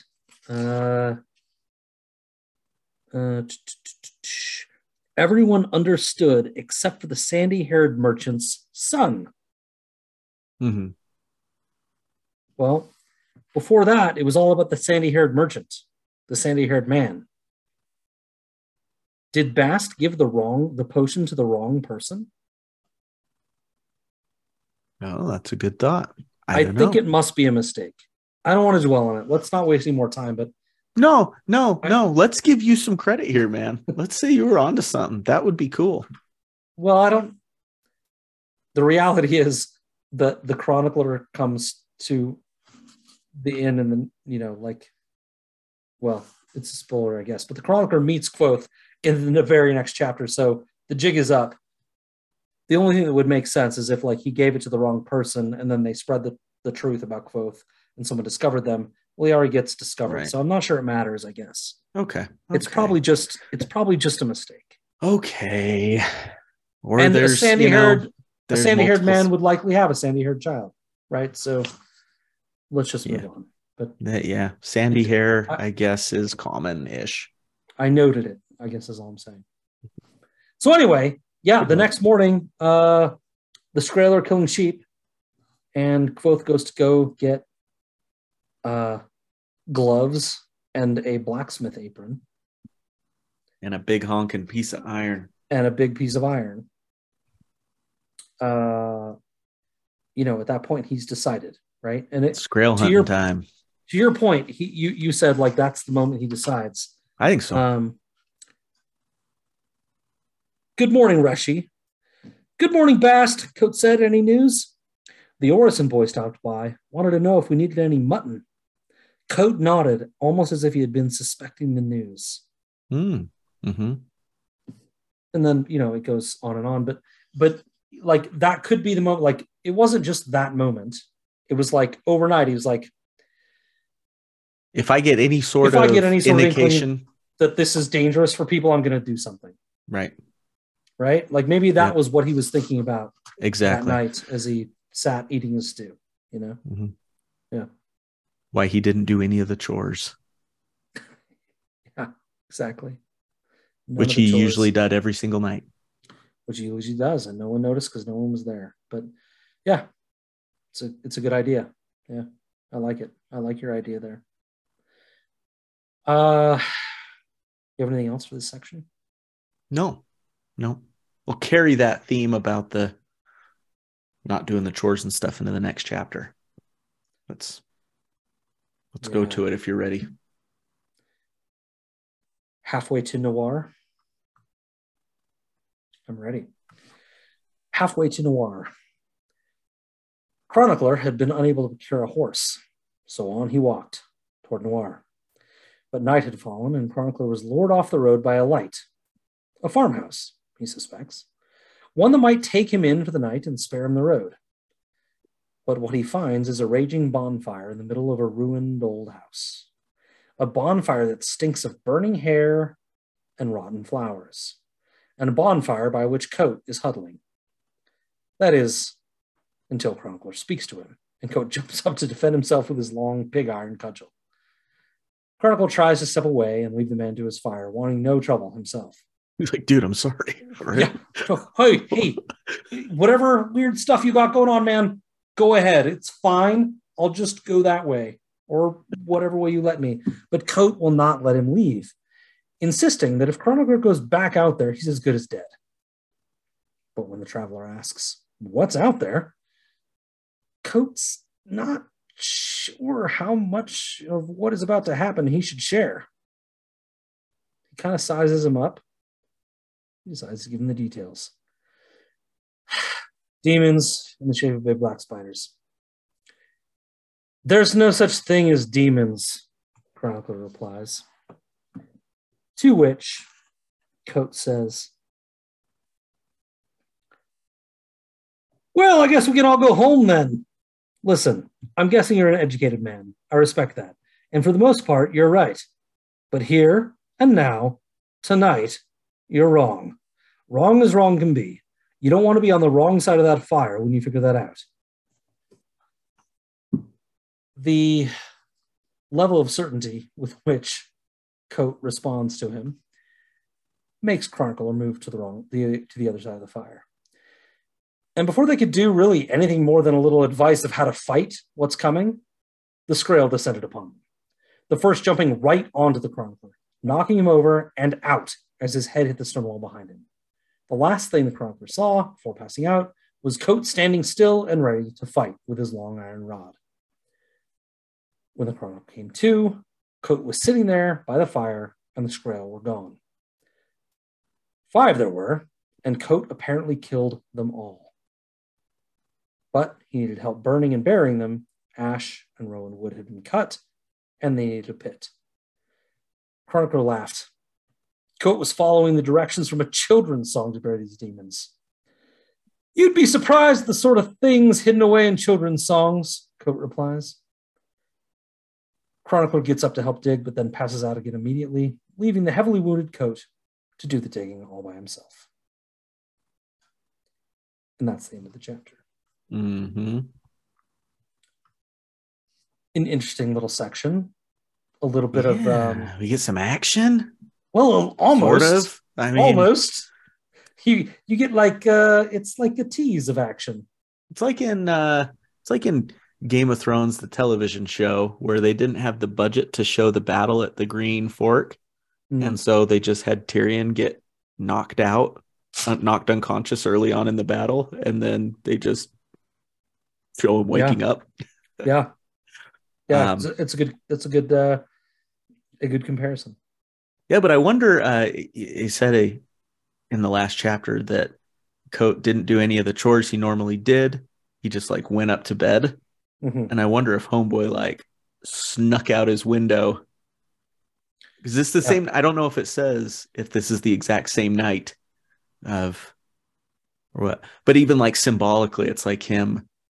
These chores, I don't need to do them now. I don't need to be in constant motion and action and touching and holding and polishing because I'm going spider hunting tonight.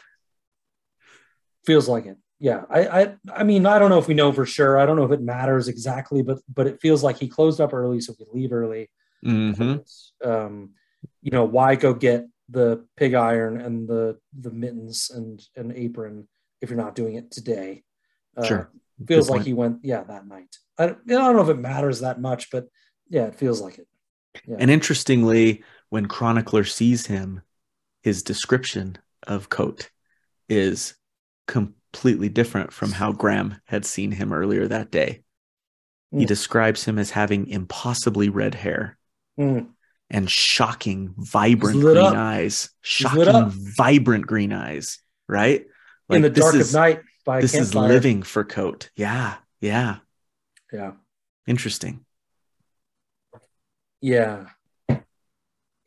No, it's a good point. I think, again, I don't know how far to take this theme. I don't even know if it's real, but the warring between fading away, and still living, having physical attributes within his eyes and hair is interesting, right? Is he choosing to live or is he choosing to fade away? Well, when he chooses to fade away, you can see it in his attributes. A little weird. I don't love it, to be honest. But, it's not real. People, that doesn't happen with people. But, sometimes as fiction, it's not bad. Yeah. In fiction, it's not bad. Sometimes it's also just perception. Yeah. Like, if he you can see the vitality in people, and it seems everything's more brighter and engaged. Right. Yeah. And it's Chronicler's first time seeing him, so maybe to him those eyes look very green, but to Graham, who's seen him every night and everything, Also, the bloom is off the rose to bring in the flower, off the cut rose. But in this, he's also being lit by a bonfire. Like. It's a cool atmosphere. Fire extending to his actual hair. Yeah. So these things sound brutal to fight. Are you upset that we didn't get any sort of action sequence of any kind? I am a little upset. I would have liked to see more. Yeah. I've heard that the series has been optioned for television or movie. Who knows if it'll ever happen? But at the same time, part of the exciting part of this chapter is the lead up to it, and Coat trying to quickly prepare Chronicler. Like you said, it's very quick, but you do feel that anticipation and kind of that, something crazy is going to happen.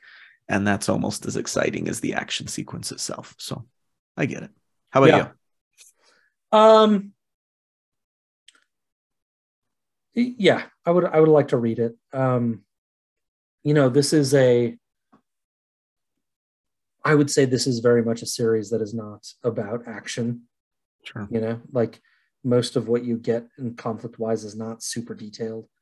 I guess that's a little bit of a spoiler, more like thematically what you should expect to read when you're reading this. But I'm a little disappointed. It would have been not like most, honestly, it's less about the action, more like what happens when he hits them with the iron? Do they shatter? Do they, like, how vulnerable are they? Does it just make them squeal and they're right back on you? That's more what I'm interested in, to be honest, is like the lore of it. And like, frankly, probably just intentional. Yeah, like catharsis. Like, I'm freaked out by spiders, and that whole scene where it just says you could see them coming at him, and like they're skirting around the fire and then hopping at him, like right in his face. Like, I want to see some spiders getting it, man. I want to see those spiders getting it. Yeah, but it's kind of like, I don't even know what to compare it to. I didn't watch the end of Game of Thrones, but I did in Game of Thrones when they hit them with Valyrian steel, did they just like explode? Yeah, it's really not awesome. Did they explode though? I'm trying to remember if they like dust or like, I don't remember. Someone here knows. Someone listening knows. Someone does. It's almost like I want to know, like, does the iron just like obliterate them? Or is it like just it's the only weapon that's barely effective? Yeah, that's like, and still it was terrible. Yeah, you just got to touch the thing with the guy. It's like, well, I could probably do that. Right. Like, just like touch them and they explode. But it feels like maybe it's not that vulnerable.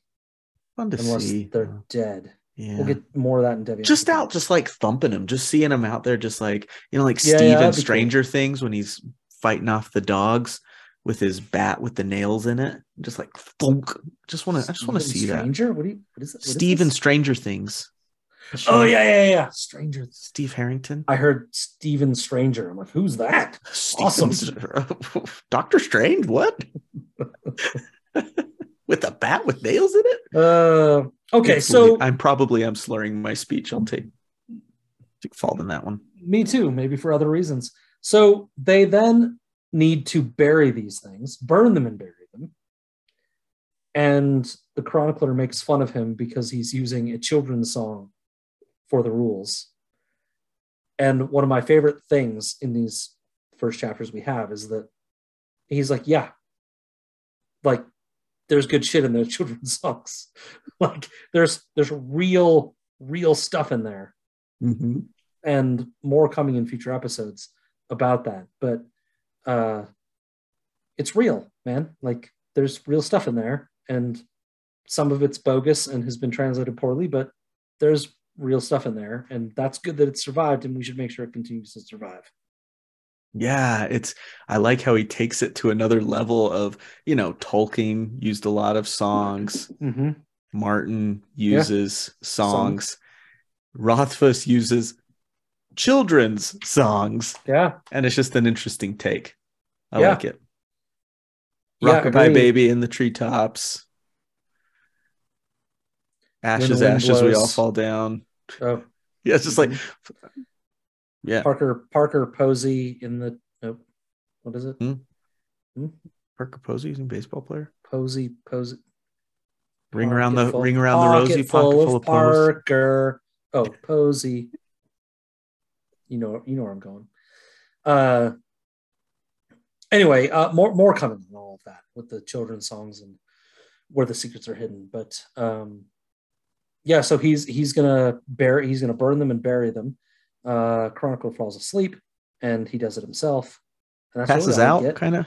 Yeah, he kind of passes out from the sat up too fast, whatever. Yep. Yeah. And that's all we get until the next episode. That's it, guys. Unless you have more notes. If not, we can go to Debbie After Dark. This is where I had my note. This map is pretty effing useless so far. BTW. That's my note. It's terrible. The map is pretty effing useless so far. BTW. I have a where in the world segment, which I haven't figured out what it should, like, where in the world is anything in this book. Yeah. Except like we got to come up with something more clever than that. But when we do, we'll come up with a musical segment. Maybe. And Matt can like guitar it and Mike can sing it, or he can, or whatever. But yeah, it feels like there's a lot of mystery around where a lot of these things happen. I have maybe a few answers, but maybe we'll get there in Debbie After Dark or another time. Right. Yeah. Should we go to Debbie After Dark then? Let's do it. Are we doing the dun-dun-dun-dun, or are you going to like put something together for it? I'm going to put something together for it. So you'll hear it right now. Debbie After Dark. Thanks everyone for joining us, because now it's time to enter the realm of book spoilers. in a segment we like to call Devi After Dark, which you just heard the thing for. Good job, Matt. Yep, I'm really impressed. Devi is a character that will show up later in this book. One of my favorite characters. She's fantastic and kind of morally vague, but also just kind of those are the best ones.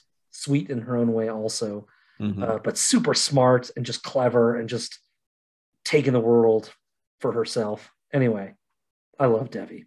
So Devi After Dark is a segment in remembrance of our segment, Davos After Dark. Right. I want to cover the prologue real quick, Matt, with just a very quick one. We talked about it a little bit, but this, one of the reasons I originally recommended this series to you is because I thought you would identify with how tied in music is to it. Absolutely. Music is a huge part of this series. First book, second book, I assume third book too. I don't actually know. I kind of want to look at what Rothfuss's experience is with music and whether he's a musician himself or, you know, what exposure he has to it. But I think he played bass on some Carlos Santana albums. Honestly, would not shock me. I don't know. I'm sure you're kidding me, but it wouldn't shock me because the man has genius within him. Yeah.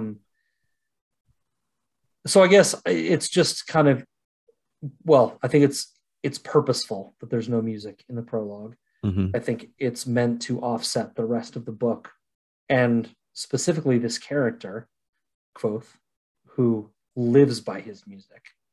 You don't know that yet, but he lives by his music. And the fact that there isn't any shows just how much he's changed and how much of him has just been left in the dust. Right. Because Kvothe without music is useless. He's a wilting cut flower. Yeah, wilting cut flower. Well put. Well, I didn't say it. Rothfuss did. Yeah.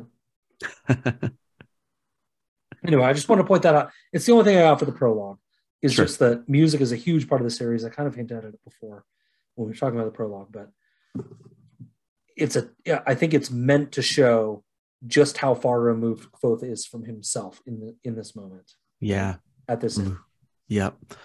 Yeah, this identity crisis. I don't know if it's a crisis because it's a very deliberate choice, but no, of course there was no music. That just lends itself so beautifully to reread. Yeah.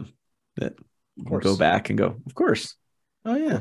Yeah. Obviously there wouldn't be music. Obviously. So if you don't have anything else for the prologue, we can move into chapter 1 where most of the good stuff is. Of course, yeah. Feels like. Taborlin is how I say it. I think you said Taborlin, maybe. Or, probably. Yeah. I don't know what the correct thing is. I didn't look. Taborlin is. I feel like maybe we should back up. I feel like these early sections of Devi After Dark are just going to be kind of like, these are the players, and maybe this is what these things mean. I'm not sure how deep we'll get into some of them. Taborlin, though, is almost mythical creature. Figure, at least. Not creature, figure. Right. Stories abound about him defeating enemies. There's lots of speculation about who might be Taborlin. One popular theory is that one of Kvothe's future teachers, Olodin, is actually the real Taborlin.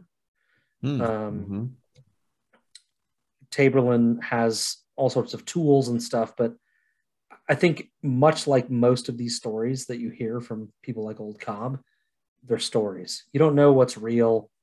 Most of it's like, maybe it's just the naming they're doing, and it looks like they're using a key and a coin and all these things as magical props, but I wonder if most of it's just the naming. Right. You know? That is interesting how he leaves that bit of doubt in us. Could he really be, or is he not? But regardless, he is a very popular figure. Almost Jesus Christ level, but at the same time, this guy's a warrior.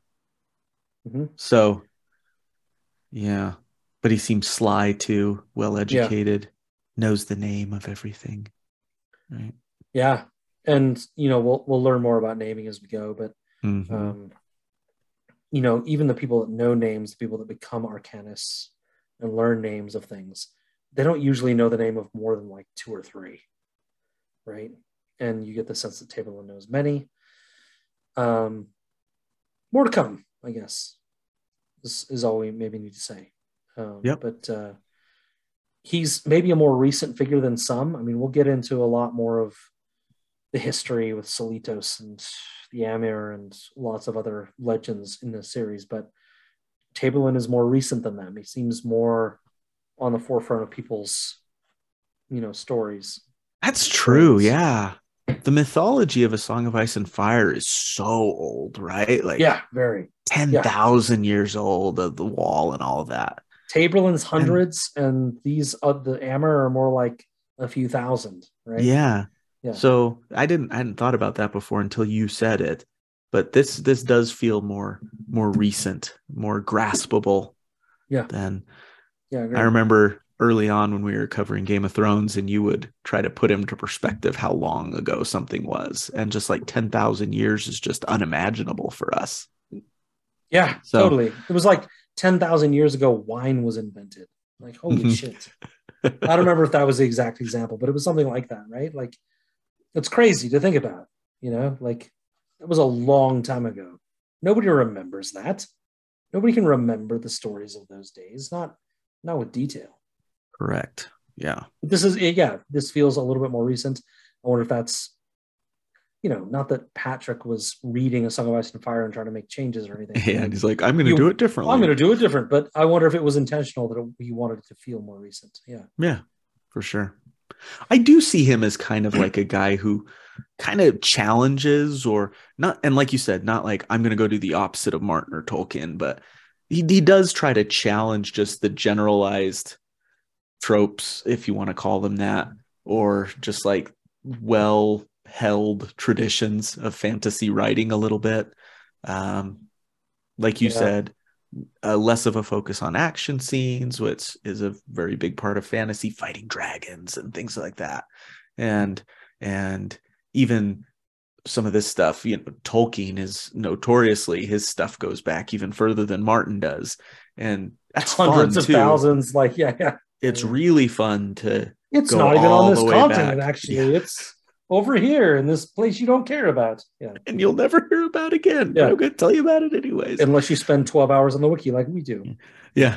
So I feel like Rothfuss, I'm interested to dive into this more and see if that statement that I'm making is really correct. If he does maybe challenge things a little bit more, kind of a newer guard of writer that's going to look at things a little differently. Yeah. I wish I had more to add to that. I feel I really don't. I feel almost guilty, like I should have done more research about Rothfuss himself and what he stands for before diving into this. But it's, that's how we do things here at Davos. Now we know. We're gonna figure it out as we go. To me, my impression of him is that he just wants to tell his story. And and I love that. He's probably not thinking a lot about what other people are doing. He's just kind of doing his own thing. At the same time, he used the term tinker, which is from the Wheel of Time. They use the same term for, they're not exactly the same. They're not, but still using a term for a traveling folk that, wander through the land. So he still pays homage, Perhaps that's what it is. Yeah. I think he has a wonderful handle on the things he's trying to tell. I'm not sure how much he's trying to support or subvert the tropes. He's got the story he's trying to tell. But I don't know. I want to look into it more now that you bring it up. Yep. Totally down with what you're saying. Real quick, I want to talk about the chest, which is the only other thing there's a lot we could talk about in this chapter for Devi After Dark, but the chest in Coates' room, according to the wiki, weighs 400 pounds when empty. I think that comes up in the second book, Wise Man's Fear. We have no idea what is in it. Presumably he does. We still don't, yeah.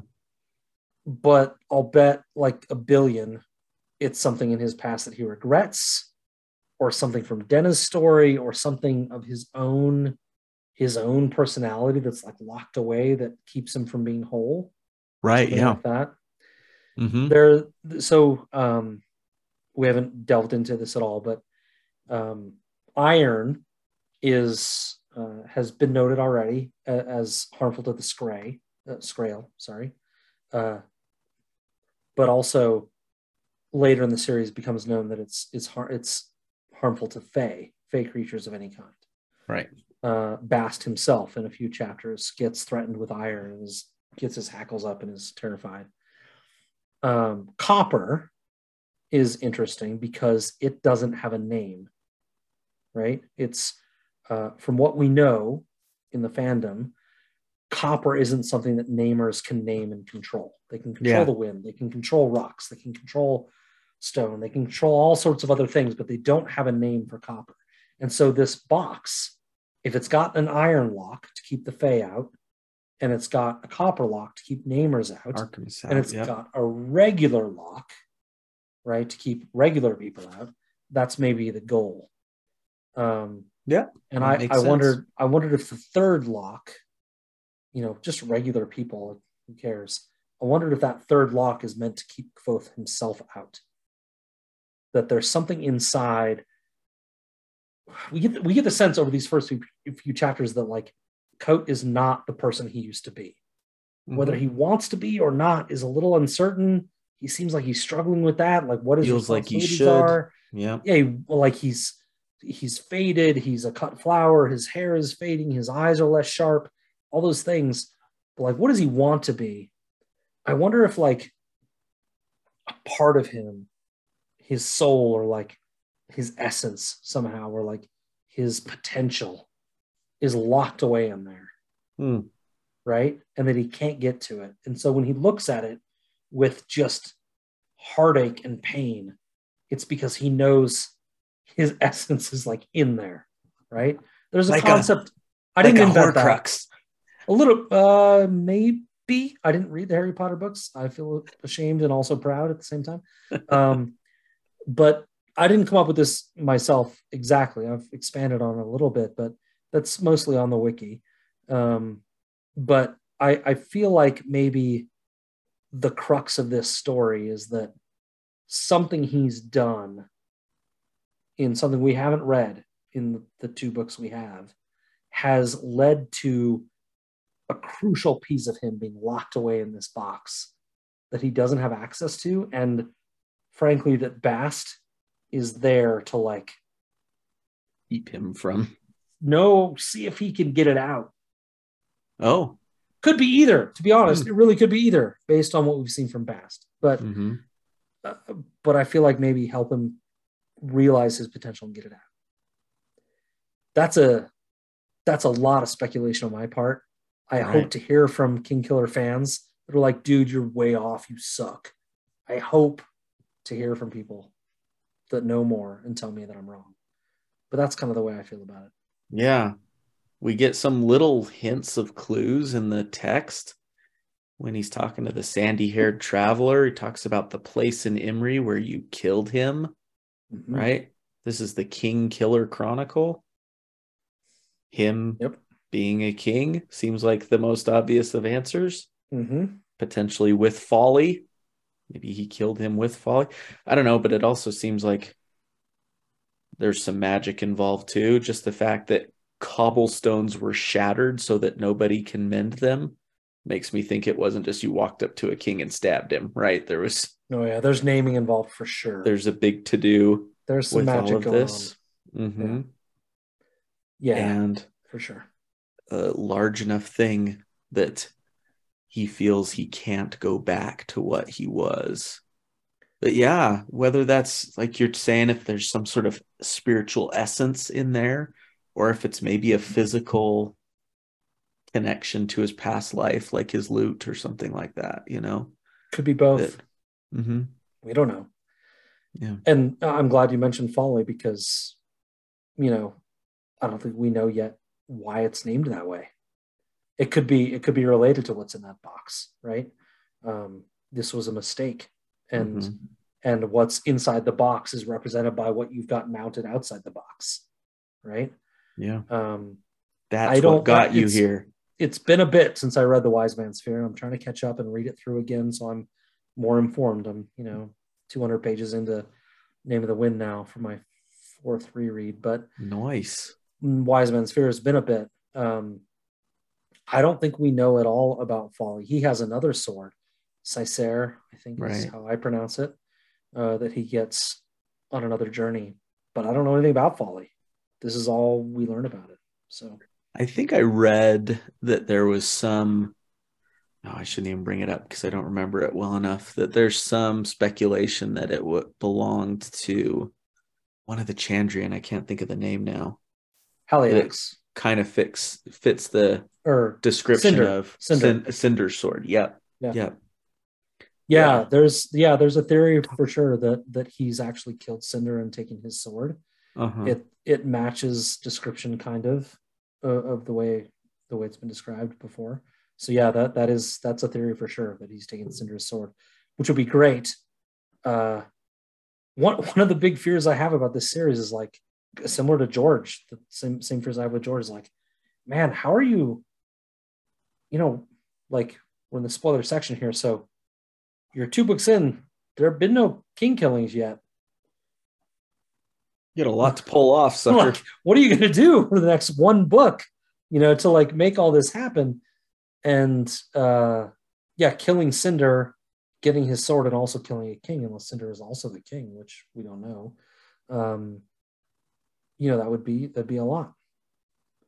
Oh, sure. But I trust in my authors, and I want Pat to pull it off, and I hope that he's not suffering from the same thing I think George is suffering from, which is tying it all together rather than actually being able to write the story, right? With the constant crushing of expectation. Pressure. Yeah. We love you, Pat. And figure this out. And I want to read it. And I know that everyone wants to read it, but you're also not listening to this, so I don't know why I'm addressing you directly. Maybe someday. We're putting it out there. We're putting it out there. I haven't. It feels like the last time I heard him say anything about it was kind of almost apathetic on his part. Almost like I don't know if I'll ever finish it. I'm not really thinking about it right now, or I don't remember if that was it. Do you know of any updates? Almost like he was sick of everybody asking him to the point of like.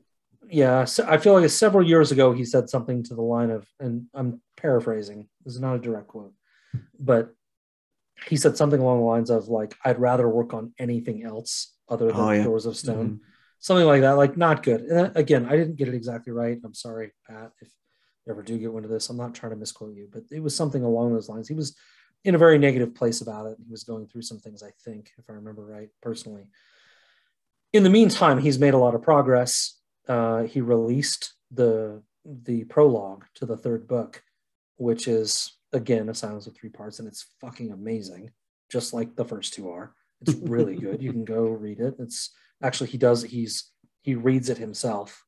He did it as part of a World Builder fundraiser for his charity. And it was great. It's really good. It's fantastic. And, he's been promising that, kind of like George, he's been promising like, oh, it's coming. We'll release it next year kind of thing. He hasn't given an update in a while.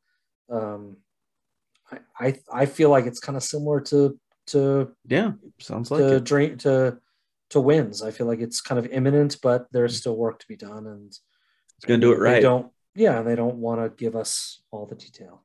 But I love Pat's writing. I hope it comes. And thanks to everybody for listening here, but we're covering it because it's great, whether we get it or not.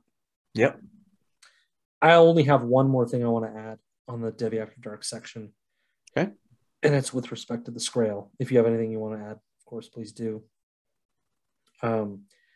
We hear that when they touch the iron to the Scrael, they get the scent of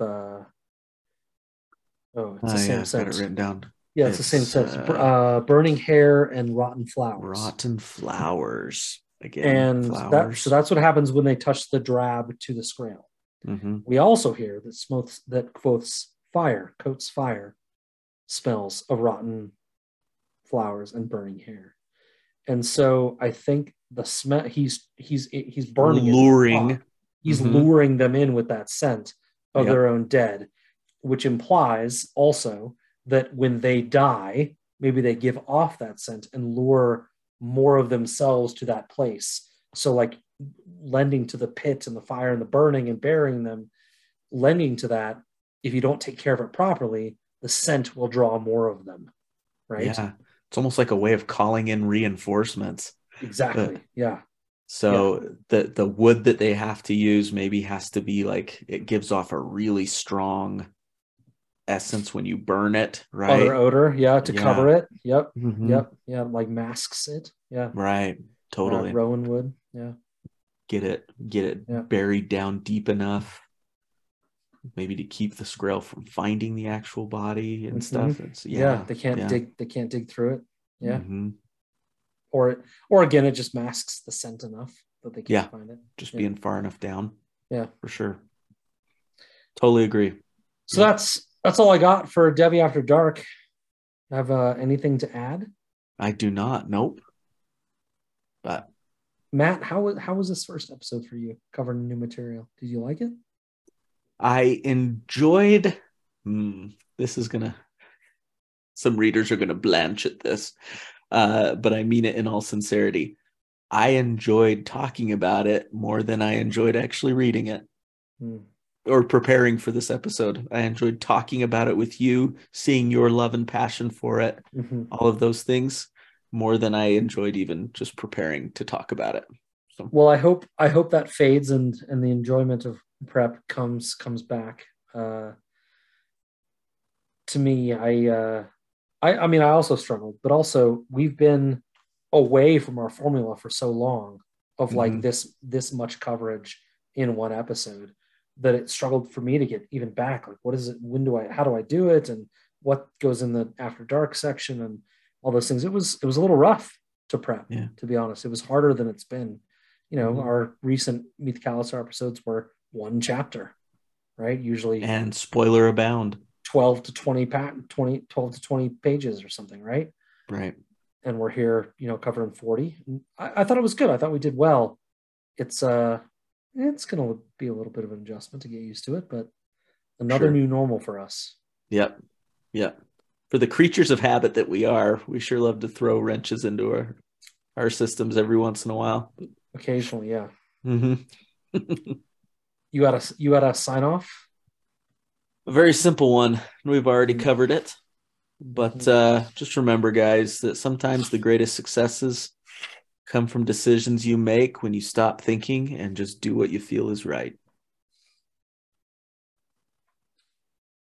I'm going to just sign off with the ending of the prologue. It was the patient cut flower sound of a man who is waiting to die. And aren't we all? Yeah, I said it. Yep. Thanks for listening, old listeners and new. Appreciate you coming on the journey with us.